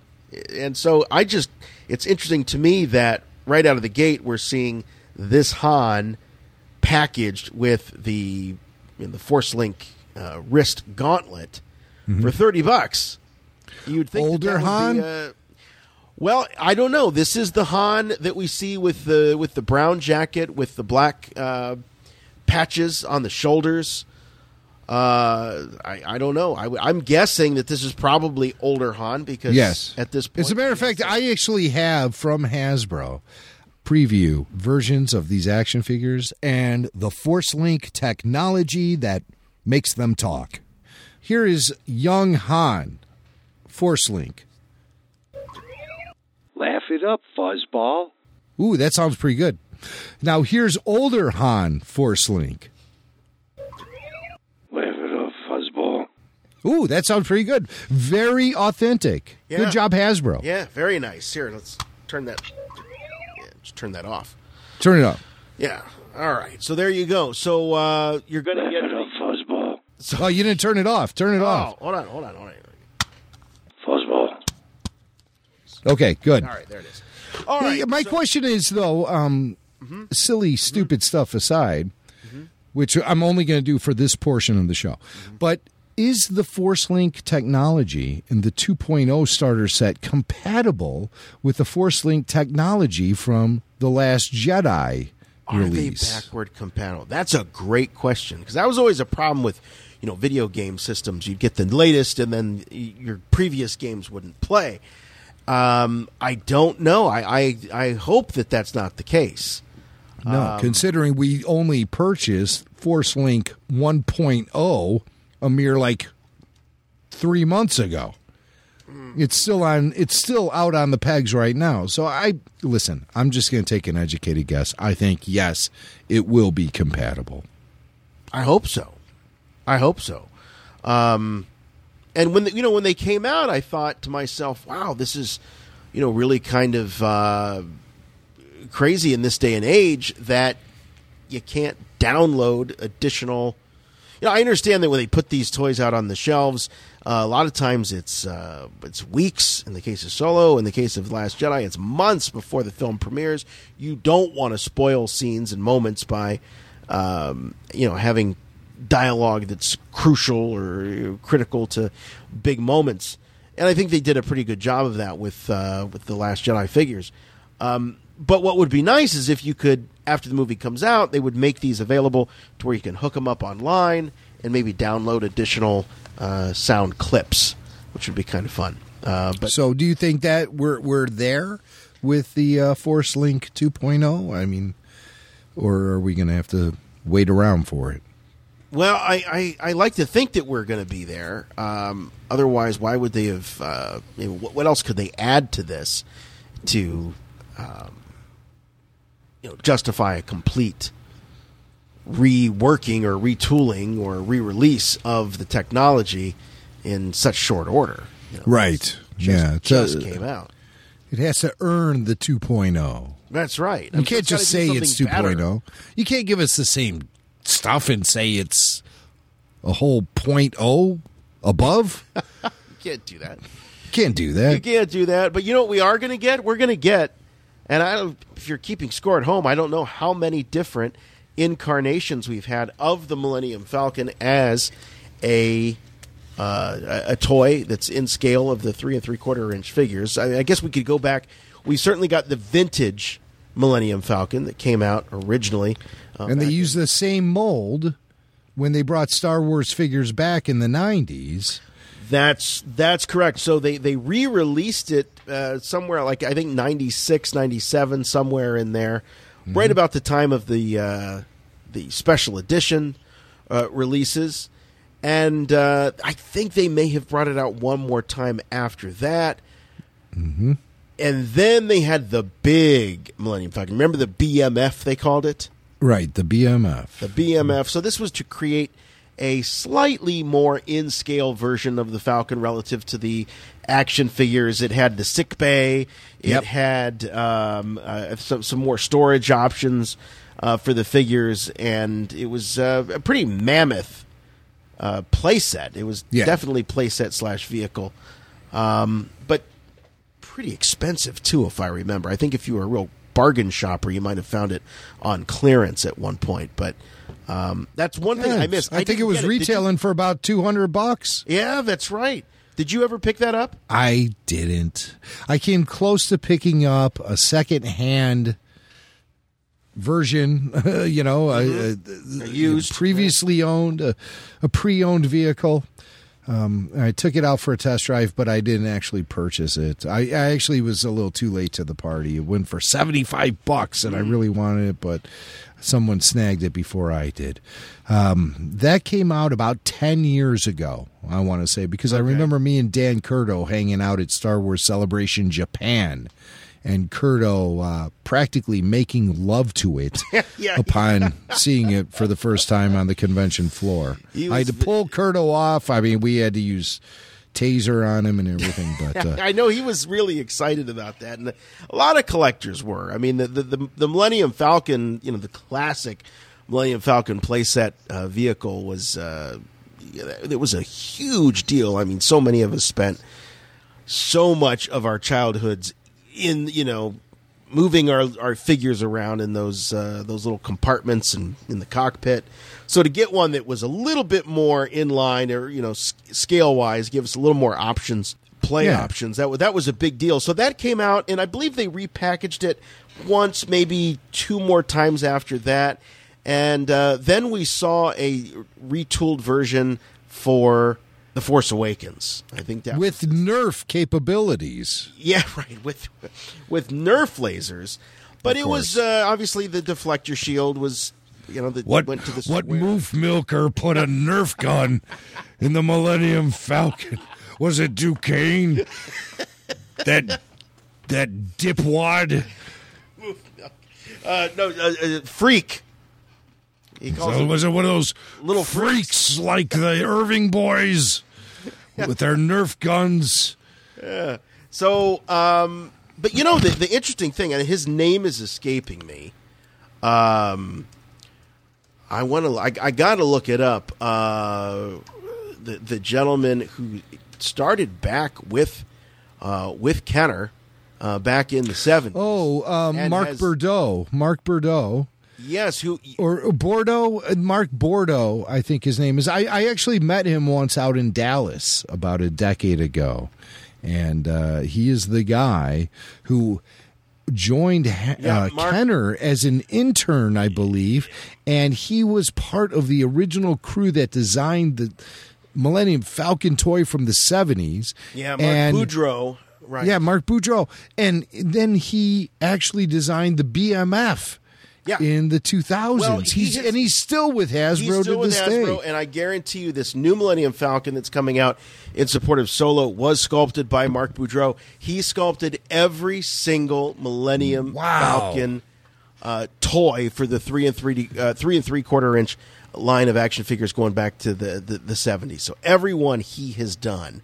That's And amazing. They do feature him in that brilliant Netflix series, The Toys That Made Us. Yes. They show Mark and talk about his accomplishments. So what do we learn, Jim, so far from these toys? There's not a whole lot to learn from, Han and Kira and Lando. I mean, obviously the range trooper, that's a whole different style of trooper, wearing some fur, so hopefully he doesn't get some blood splattered on him by some protesters. But aside from that, probably the biggest thing to learn is that the Millennium Falcon looked very, very different prior to the events of the original trilogy, including having those front-facing mandibles filled in the center. Right. And there's a lot of speculation about what's going on there, and I'm going to talk about that in just a minute. Something that the toy description for this new Millennium Falcon, it's called specifically the Kessel Run Millennium Falcon vehicle. That's how they're marketing it, with the retail price of $100. And what's interesting in the description for this ship is it harkens back to our questions about what the hell did Han and Chewie do to the Falcon to trash it so much once they obtained it from Lando? Because we assume that the Falcon that we see in the Han Solo movie is the one that Lando Calrissian owned. So when he says, "What'd you do to my ship?" in Empire Strikes Back, I mean, there's obvious changes to the Falcon that can be seen from the naked eye as it appears on the landing platform. So Lando knew something was up the second he looked at the Falcon. And in the description, it talks about some of the play features it has. It says, press the button to pretend that the iconic starship kicks in to hyperdrive with lights and sounds. Press the button a second time for accelerated lights and sounds, as well as activate the rumble pack vibrations. So that's kind of cool. So like you'll actually, as kids pick up the ship to pretend it's flying through hyperspace, you can hit the button and it'll actually be shaking in your hand as you hold it. Now here's the description, the part of the description that really reveals something to me about the Millennium Falcon as we know and love it. How did it go through all these changes? It says, push the button a third time to pretend that your ship picks up even more speed and watch the panels pop off before rumbling to the finish line. Wow. So something's up with this ship, okay? Obviously, I think they stripped down the inside of it to give it faster speed for the Kessel Run, okay? This is my guess. Like the Kessel Run, lighten the load. Like the Kessel Run is an actual race of some sort, okay? So they're out there making the Kessel Run, and they have to do it as fast as humanly possible. And so they strip the ship out from the inside, and they remove all the interior panels to make it more lightweight. And then as they're making the Kessel Run, they realize they're not at the speed they need to be at. So somehow Han is able to eject the panels off the side of the ship to make it pick up some speed, to eventually make that Kessel Run in less than 12 parsecs. That's my guess, that there's actually something that Han can do as he's flying the ship to make it sort of shed its skin along the way. That might sound a little insane, but hey, why not? Now, there's another article that launched this week about the Millennium Falcon, why it looks different. And this is an article that showed up on Entertainment Weekly. John Kasdan, co-writer, son of Larry Kasdan. I call him Larry, okay? But his name is Lawrence Kasdan. I call him Larry. Larry. But, John Kasdan, son of Lawrence Kasdan, legendary Star Wars writer, the guy who wrote Empire Strikes Back, Return of the Jedi, and The Force Awakens, along with Raiders of the Lost Ark. I mean, massive pedigree. He brought his son on to help him write the Solo film. And his son John says to Entertainment Weekly, where Han gave it a certain shabby coolness and a dinged-up quality that reflected where he was at that point in his life, this Falcon reflects the owner very clearly in its shape and aesthetic and its needs, even if those needs be a little more space to entertain. Yes, let me entertain. Would you like a beverage? But well, this is not unlike what we saw in some of the Lego specials, where we see that the Millennium Falcon had at one time been a party ride, the party bus. Absolutely, it's the party bus. I think it was in the Lego movie at one, the cameo that Billy D had. Dude, that is great that you brought up that awesome memory about what Lando was using the Falcon for. Yeah, it wasn't just to smuggle goods. It was the party ship. You know, let's go. Let's party on it was Lando's Party Winnebago. And actually, I got the clip right here. This is from the Lego movie from what 2 or 3 years ago. According to your precious instructions, this ship needs a hyperdrive. We don't have that part. Maybe we could find one. What do you think? A spaceship is just going to appear out of the blue? Are you kidding me? The same bit?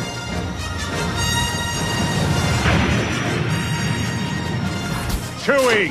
We're supposed to be halfway to Naboo for a sweet party right now. This hyperdrive keeps malfunctioning, taking us to loser systems like this. Captain Solo, we must go. You know how perturbed I get if we are not punctual. The droid's right. Let's roll. Now, hold on, Hank. This might be the right galaxy after all, because I see a heavenly body. Ooh, whoa, I have a boyfriend, and it is super serious, right, babe? Of course it's serious. Yeah. Got room for just one dude? Whoa, babe. If he's a cool dude like you. You're trying to bail on us. I'm not trying to bail. You asked them if you could go with them on their party ship. That thing is filled with bon vivants. You speak French now? Babe, look. If this relationship is ever going to work between us, I need to feel free to party with a bunch of strangers whenever I feel like it. What? Babe. I will text you. Where'd you get that sweet space cape, brother? There's that, and the other one is I believe it's in the Yoda Chronicles. Yeah. That's the one you're thinking of. That may be the where one I'm he has thinking of. Yeah. he has the party Millennium Falcon, and that's when he says, "Can I offer you a beverage?" I mean, I'm actually looking for that audio now, but so the Falcon has many different capabilities and functions, but I think the thing. Oh, crap! I just closed the Entertainment Weekly article I was just going to open. I got it up here. Isn't there something in there that says something along the lines of the Falcon that Lando is flying is the same hunk of junk that Han has? It's just all the paneling and stuff is just covering up, the history of the ship itself. Yeah, so John Kasdan seems to allude in this story that the Millennium Falcon is much older than we ever realize. It's had several lives. He says, remember when the Falcon enters our movie, he's talking about the Solo movie at this point, it's already had a long life, decades of existence, and it's been modified even from its original design. What we've tried to do with the whole movie was take things that we take for granted and love and turn them on their ear. So he says, if you've ever owned a new car and you know the anxiety that precedes its first dent or scratch, after that, you can relax. So maybe the banged up, dingy Falcon isn't just a sign of Han Solo's reckless flyboy style, but evidence of the battle scars that allowed him to be a little more fearless with his battered but beloved starship as he pilots it into harm's way. So a longer history than we originally thought. And the original Macquarie-inspired design, one of them has those, as you call them, mandibles. I guess that's is that the official term? I don't know where I saw that somewhere in the past. That's what those are referred to. The fork in front of the Millennium Falcon, as we know it from the original trilogy and the sequel trilogy, for that matter. The fork in the front are some sort of freight lifting mandibles. I've read them but I don't think that it serves that function in the Solo film. I think that, and I think this may have been revealed this week on Entertainment Weekly as well, that there is a separate ship that is docked into that opening. That is right. As a matter of fact, it's in the description of this Kessel Run Millennium Falcon playset where it says that the mini ship, there's a mini ship that is docked in the front, and that is that is also Force Link 2.0 enabled. So there you go. So so the mini ship, and I think we see that ship briefly in the trailer.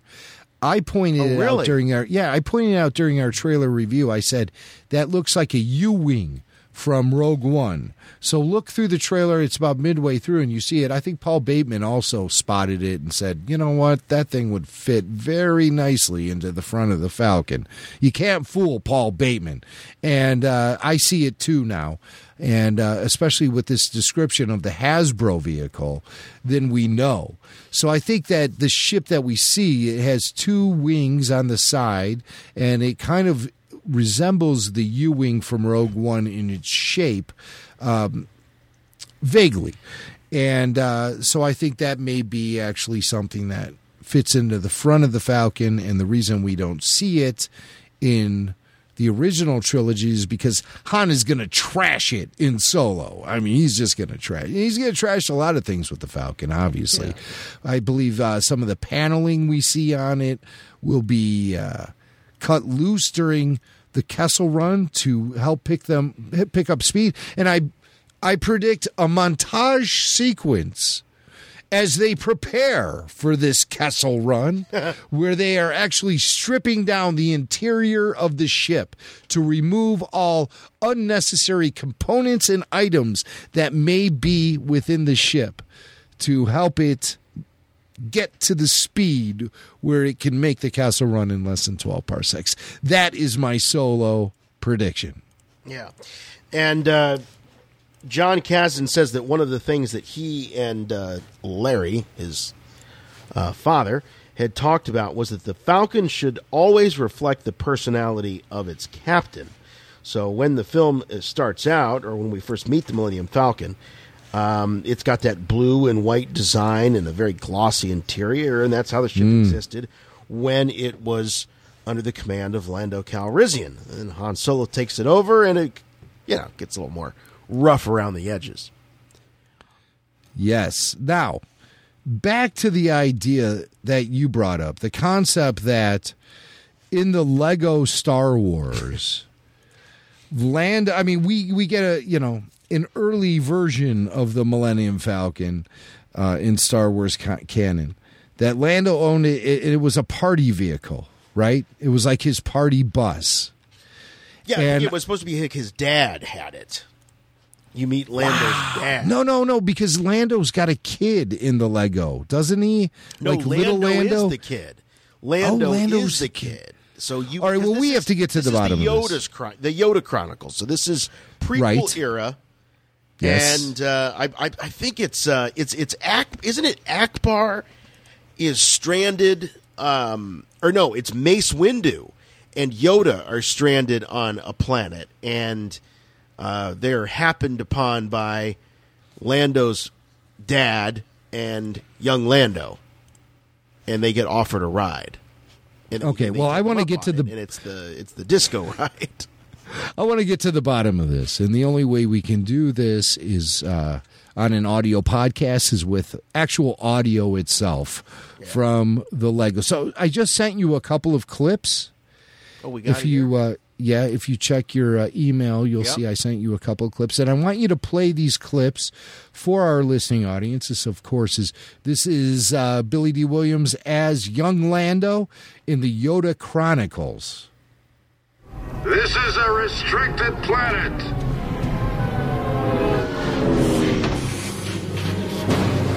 You have some nerve coming here.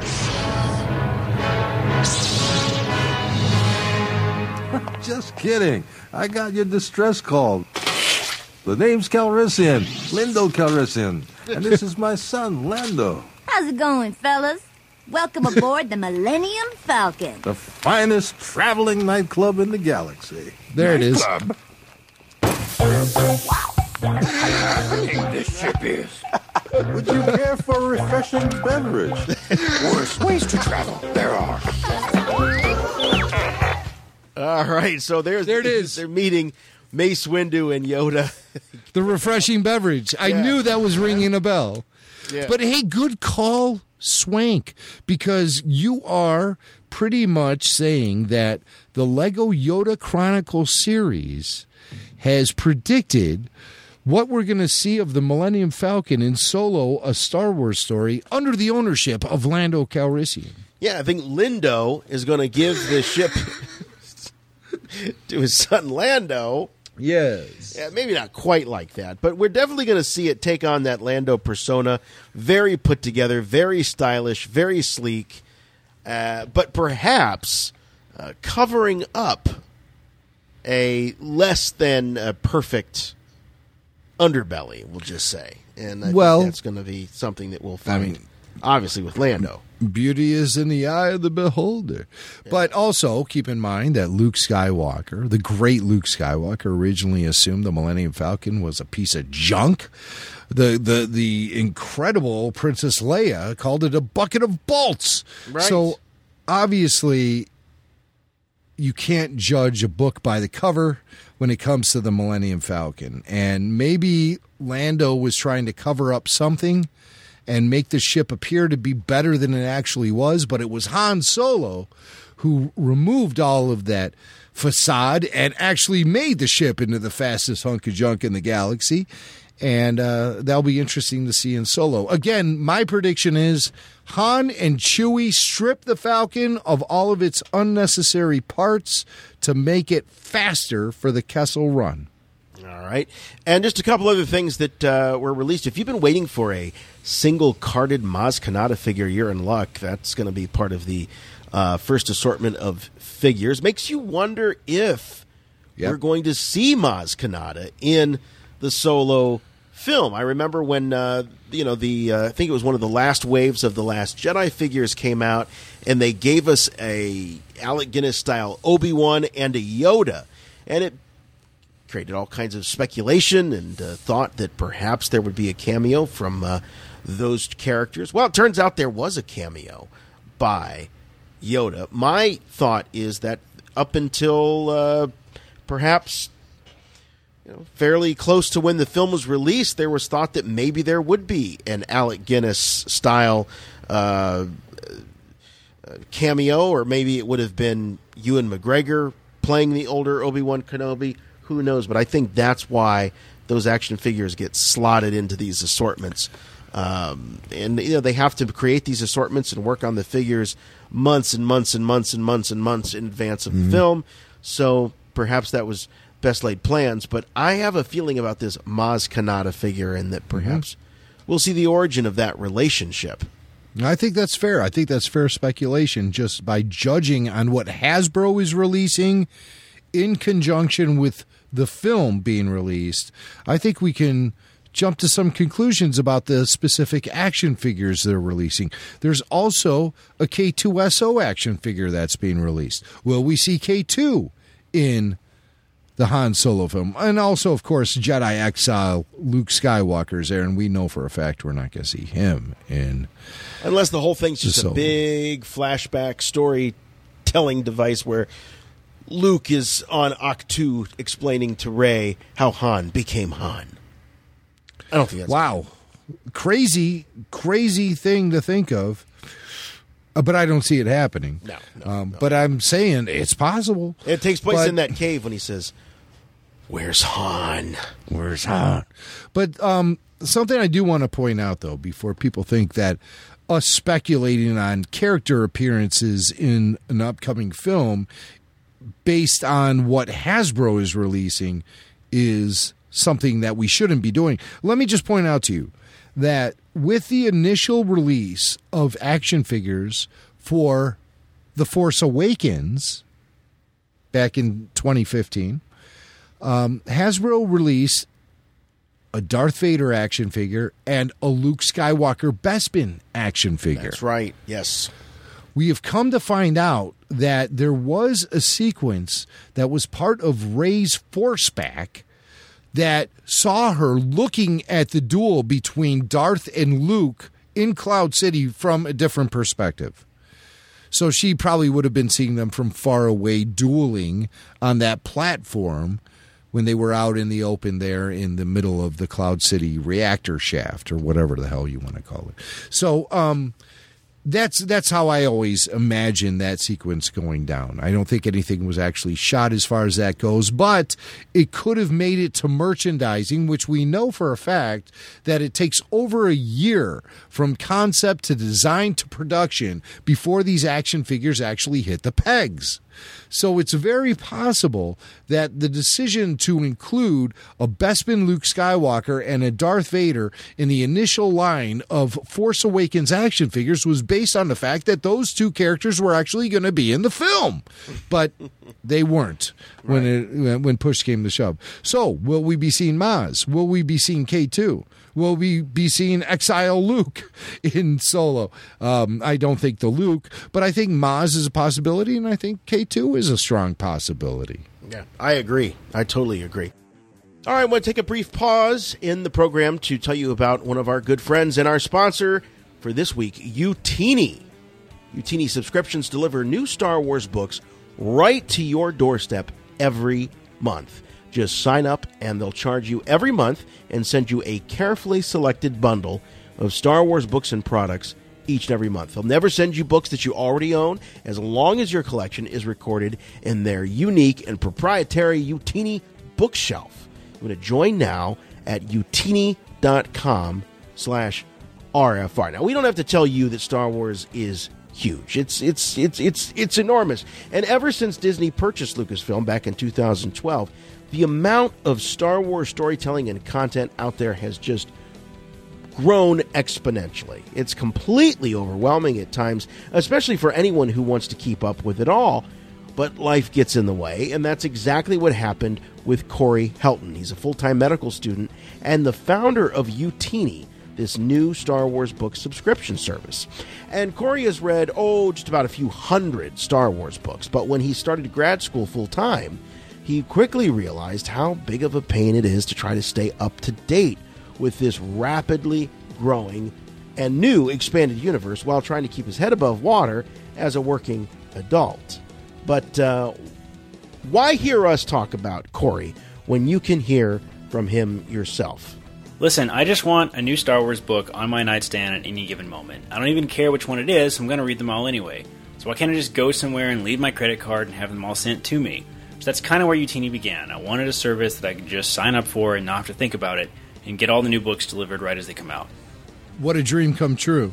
And I've talked to Corey a lot about this, and I'm really on board with his entire service. And if you've ever talked to Corey, you'll quickly know right away that he's not one to just let a problem like not having the latest Star Wars book on his nightstand. He's not going to let that just slide by. He's going to work overtime to figure it out. He's going to solve these problems. And it wasn't long before Corey made this wish come true. It's the wish of all Star Wars book readers to have the latest book just there for you. You don't even have to think about it. And so once he started looking into it, he quickly realized that it's going to be an uphill battle because the competition is really, really strong. And he's just a guy working his way through med school, and he has to deal with huge services like Amazon. No one can compete with Amazon. There's thousands of people selling stuff on there, and even Amazon themselves seems to sell the books directly, which of course wouldn't have selling fees built in and all that. But there are problems with Amazon that I knew I could capitalize on. These are the same problems that I've had myself. Book release dates are often inaccurate. If you pre-order, sometimes there's delays. You have to actually find out what books are coming out in the first place and then go out of your way to pre-order them. And then the pre-order price can fluctuate, and you sometimes don't even know what you're paying until you get the shipping notification. The point is, Amazon sometimes has its drawbacks. So, Corey, recognizing this, realized that he had to do something, and so he changed gears. He knew that if he was going to succeed and solve some major problems along the way, he was going to have to think outside the box and deliver something more than just convenience. So that got me thinking, what if I could send people more than just the books? What if we could deliver a Star Wars reading experience? Something that people could look forward to every single month and make them part of a community of a bunch of other people also reading the same books at the same time. So that's kind of what we've done. We've created this premium subscription service that delivers all the Star Wars books you want right to you every single month, plus a bunch of extras that make keeping up with the expanded universe as painless and as fun as possible. So Utini is an incredible service, and we can't wait to see where it goes and where Corey takes it. They've got subscriptions for canon books, so everything since the Disney acquisition, plus the Legends books. That goes back to the expanded universe of old, and so much more. Their book tracker is truly one of a kind, and we can't wait to tell you more over the coming episodes, so be sure to stay tuned. We're very proud to announce that a new official Utini subscription has been created by us, and we're calling it a new Darth every month. It's the Darth of the month. A monthly dose of some of our absolute favorite dark side themed books and graphic novels, including great titles like Darth Plagueis, the Darth Vader graphic novel, the Darth Bane series, and more. So if you've never read any of the bad guy themed books, now is your perfect chance. So head over to utini.com/RFR to check out the Rebel Force Radio bag ASAP. And if you want to learn more about how Corey has made getting Star Wars books every month a reality, go to utini.com/RFR. That's YOUTINI.com/RFR. Rebel Force Radio. All right. Well, while we're talking about the future of Star Wars, we do want to remind you that this Monday is the return of Star Wars Rebels, Monday, February 19th, 9 o'clock p.m. Eastern Time, Disney XD. We've got a 1-hour block of back-to-back episodes of Star Wars Rebels as the series draws to its epic finale. The two new episodes, Jedi Knight and Doom, that's Doom, D-U-M-E, will also be available on the DisneyNow.com at 10 p.m. after they air on Disney XD. I remember when at one point Rebels, they used to release them onto the app sooner than they were broadcast on. Oh yeah, they would do it a week before. That's right. Yeah, that's right. And that was in previous seasons of Rebels. This is the first time I ever actually can recall Lucasfilm making it known when the streaming version will be available in one of their press releases. They've never gone that far by saying, well, it's going to be on TV at this time, then it's going to be available on the app at this time. You know, I think that makes things a little bit easier. I think, you know, they obviously haven't done that previously because the two branches weren't communicating with each other, and now it's becoming clear that streaming is becoming a priority for those who watch Star Wars Rebels, among other, you know, broadcast entertainment. But I think streaming is starting to become something that studios are taking much more seriously, and thus their marketing departments are starting to take it more seriously as well. So it's handy to know. For those of you who prefer to stream episodes of Star Wars Rebels, like I know Jason does. I mean, Jason, obviously you wait typically for the iTunes release, don't you? Which probably happens around the same time it'll drop on the app. I think that'll all happen at the same time. It usually does. Actually, iTunes is a little bit earlier. Generally, if it's let's say it airs on Monday night at 9 o'clock Eastern. By about 3 a.m. on Tuesday morning, it will have dropped. Yeah. I only know that because every once in a while I have a sleepless night, and I'll get a little alert on my phone. It'll be like, hey, your most recent episode of Star Wars Rebels is available. I like iTunes because the quality's fantastic. There are no commercial breaks. If you watch it on the app or you watch it on Disney Now on the website, you're still going to get some commercial breaks in there. And I love the iTunes completely commercial free. And you put your money where your mouth is, and so it's basically like buying it on, say, DVD or Blu-ray, but you get it week after week after week. So I've been doing that since Clone Wars, as a matter of fact. So every Star Wars fan will have his micro binocular focused on Monday, February 19th, this Monday, as Star Wars Rebels returns. I love the back-to-back.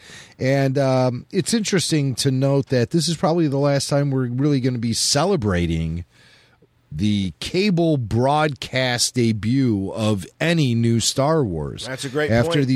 After these next few weeks, it's going to be some downtime for a little while, and then Star Wars will return in animated form via the Disney streaming app.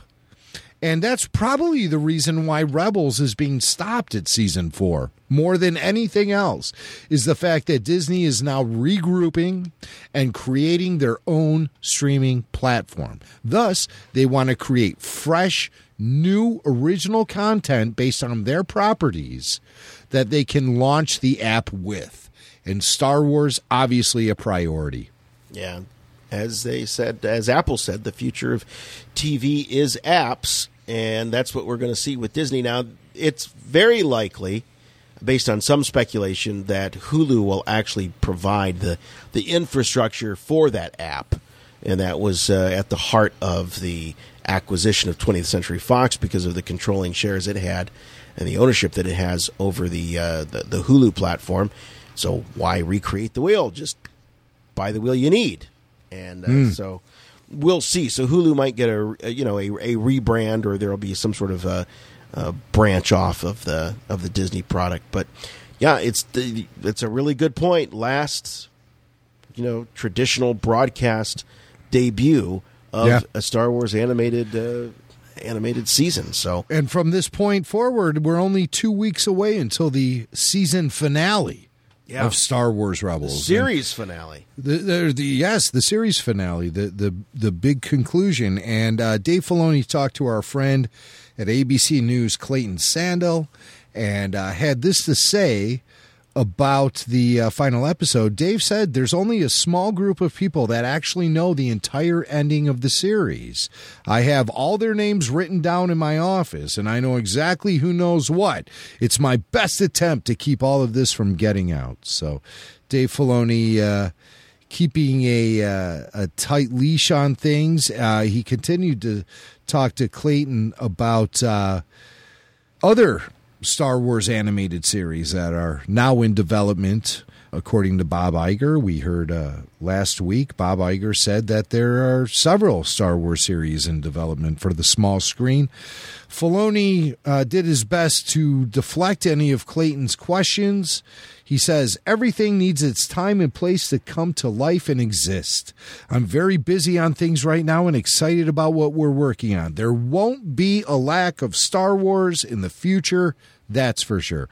So Dave Filoni, the expert tap dancer that he is, did not answer the question at all. Just saying that there won't be a lack of Star Wars in the future. We already knew that. So yeah, for sure. No question. But I think Dave is working on what is the next animated series for Star Wars, and we are led to believe that perhaps it could be something that sets up the sequel trilogy.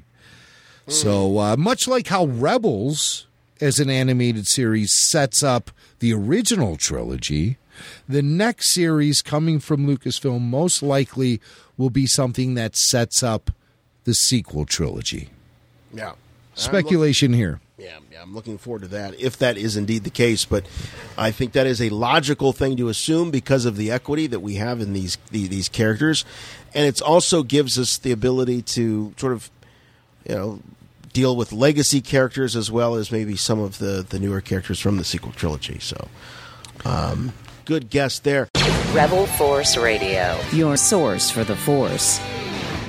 You know it, you love it. From Topps comes the digital card collecting app, Star Wars Card Trader. Yes, collect and trade officially licensed Star Wars digital cards. All of your favorite characters, vehicles, and locations from the Star Wars universe are here, including replicas of those amazing and iconic original 1977 Topps Star Wars trading cards to futuristic all-new cards with exciting digital twists. Download it today in the App Store or in Google Play. And of course, we're using the Star Wars Card Trader app here at Rebel Force Radio. You can always trade with us here 24/7, 365 days a year. Just search username Rebel Force Radio and do it all from the comfort of your mobile device. It's the Topps Star Wars Card Trader app. These are the cards you're looking for.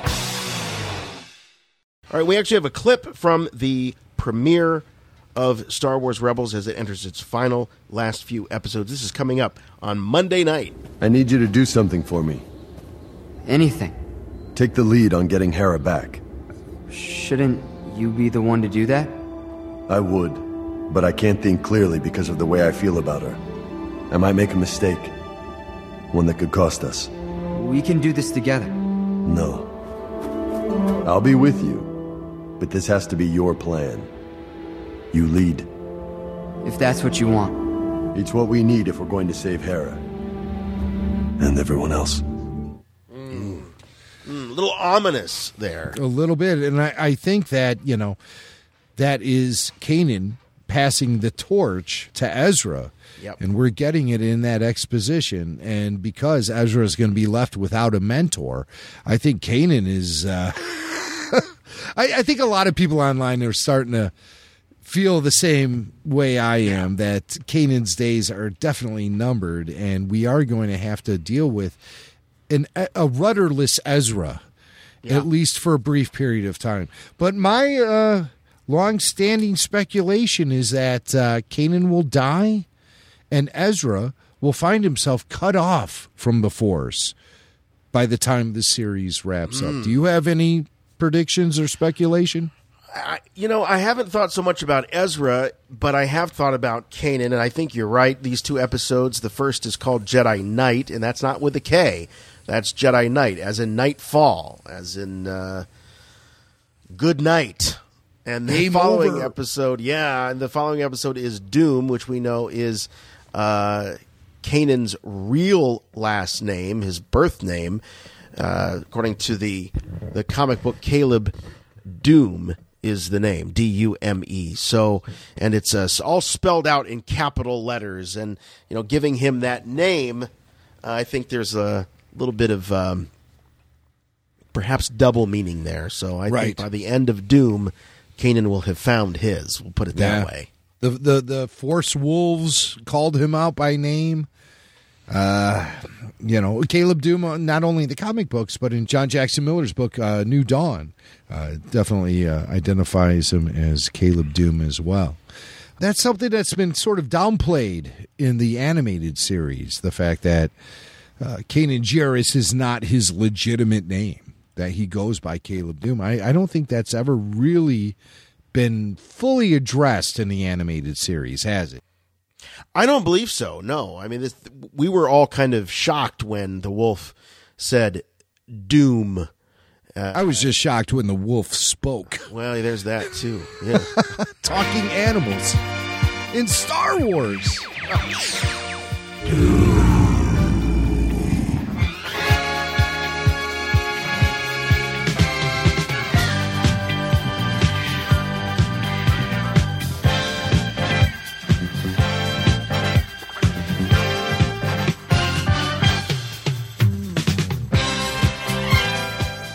Well, that's going to wrap things up for this week's show. Thank you so much for being here. It's always fun to get together and hang out and talk Star Wars. We hope you had a good time.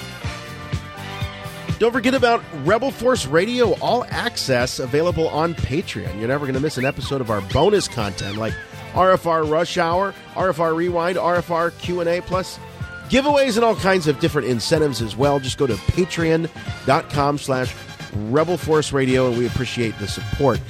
We also appreciate you sending us emails and voicemails. Those are great.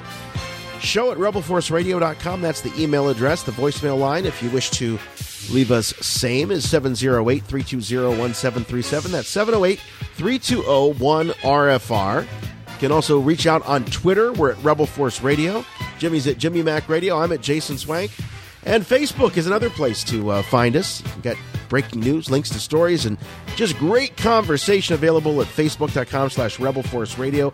And there also is the unofficial Rebel Force Radio group page. Jimmy and I hang out there from time to time and post and talk to various listeners. And it's a really great community of folks. But you've got to apply. You got to ask to become a member. And I think there's just a 3, 4, 5-page test to take.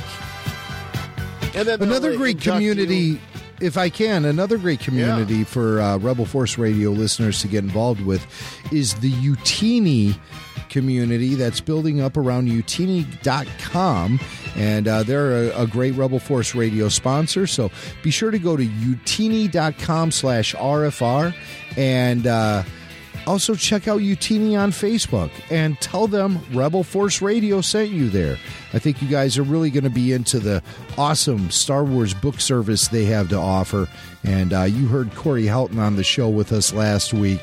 He's a great guy, a hardworking medical student who's trying to get himself through med school. And we want to do anything we can do to help him out. And also provide this great service and let everyone know about this great service that utini.com/RFR is offering. The official website, as always, rebelforceradio.com. You got the complete archives of all our Rebel Force Radio episodes and all the shows, including, if you want to go back down memory lane, all the Rebels Declassified episodes. They're there as well. Also, we've got merchandise like RFR t-shirts and so much more. That's all at rebelforceradio.com. iTunes, if you're looking for the best place to subscribe to Rebel Force Radio so you never miss an episode, I think the answer is iTunes. You can subscribe and you can leave us a review. We love those reviews. Just one rule, please. Make them good. And you can find Rebel Force Radio streaming online at WGNplus.com, Spotify, Google Play, Stitcher, SoundCloud, and just about anywhere else you can find podcasts, even Alexa. You can call up, Alexa, play Rebel Force Radio via Stitcher. See what I just did there? You can also find us weekly on JediNews.co.uk, YodasNews.com, FanthaTracks.com, and the official Star Wars website, StarWars.com. So until next week, I'm Jason. I'm Jimmy Mac. And remember, the Force will be with you always.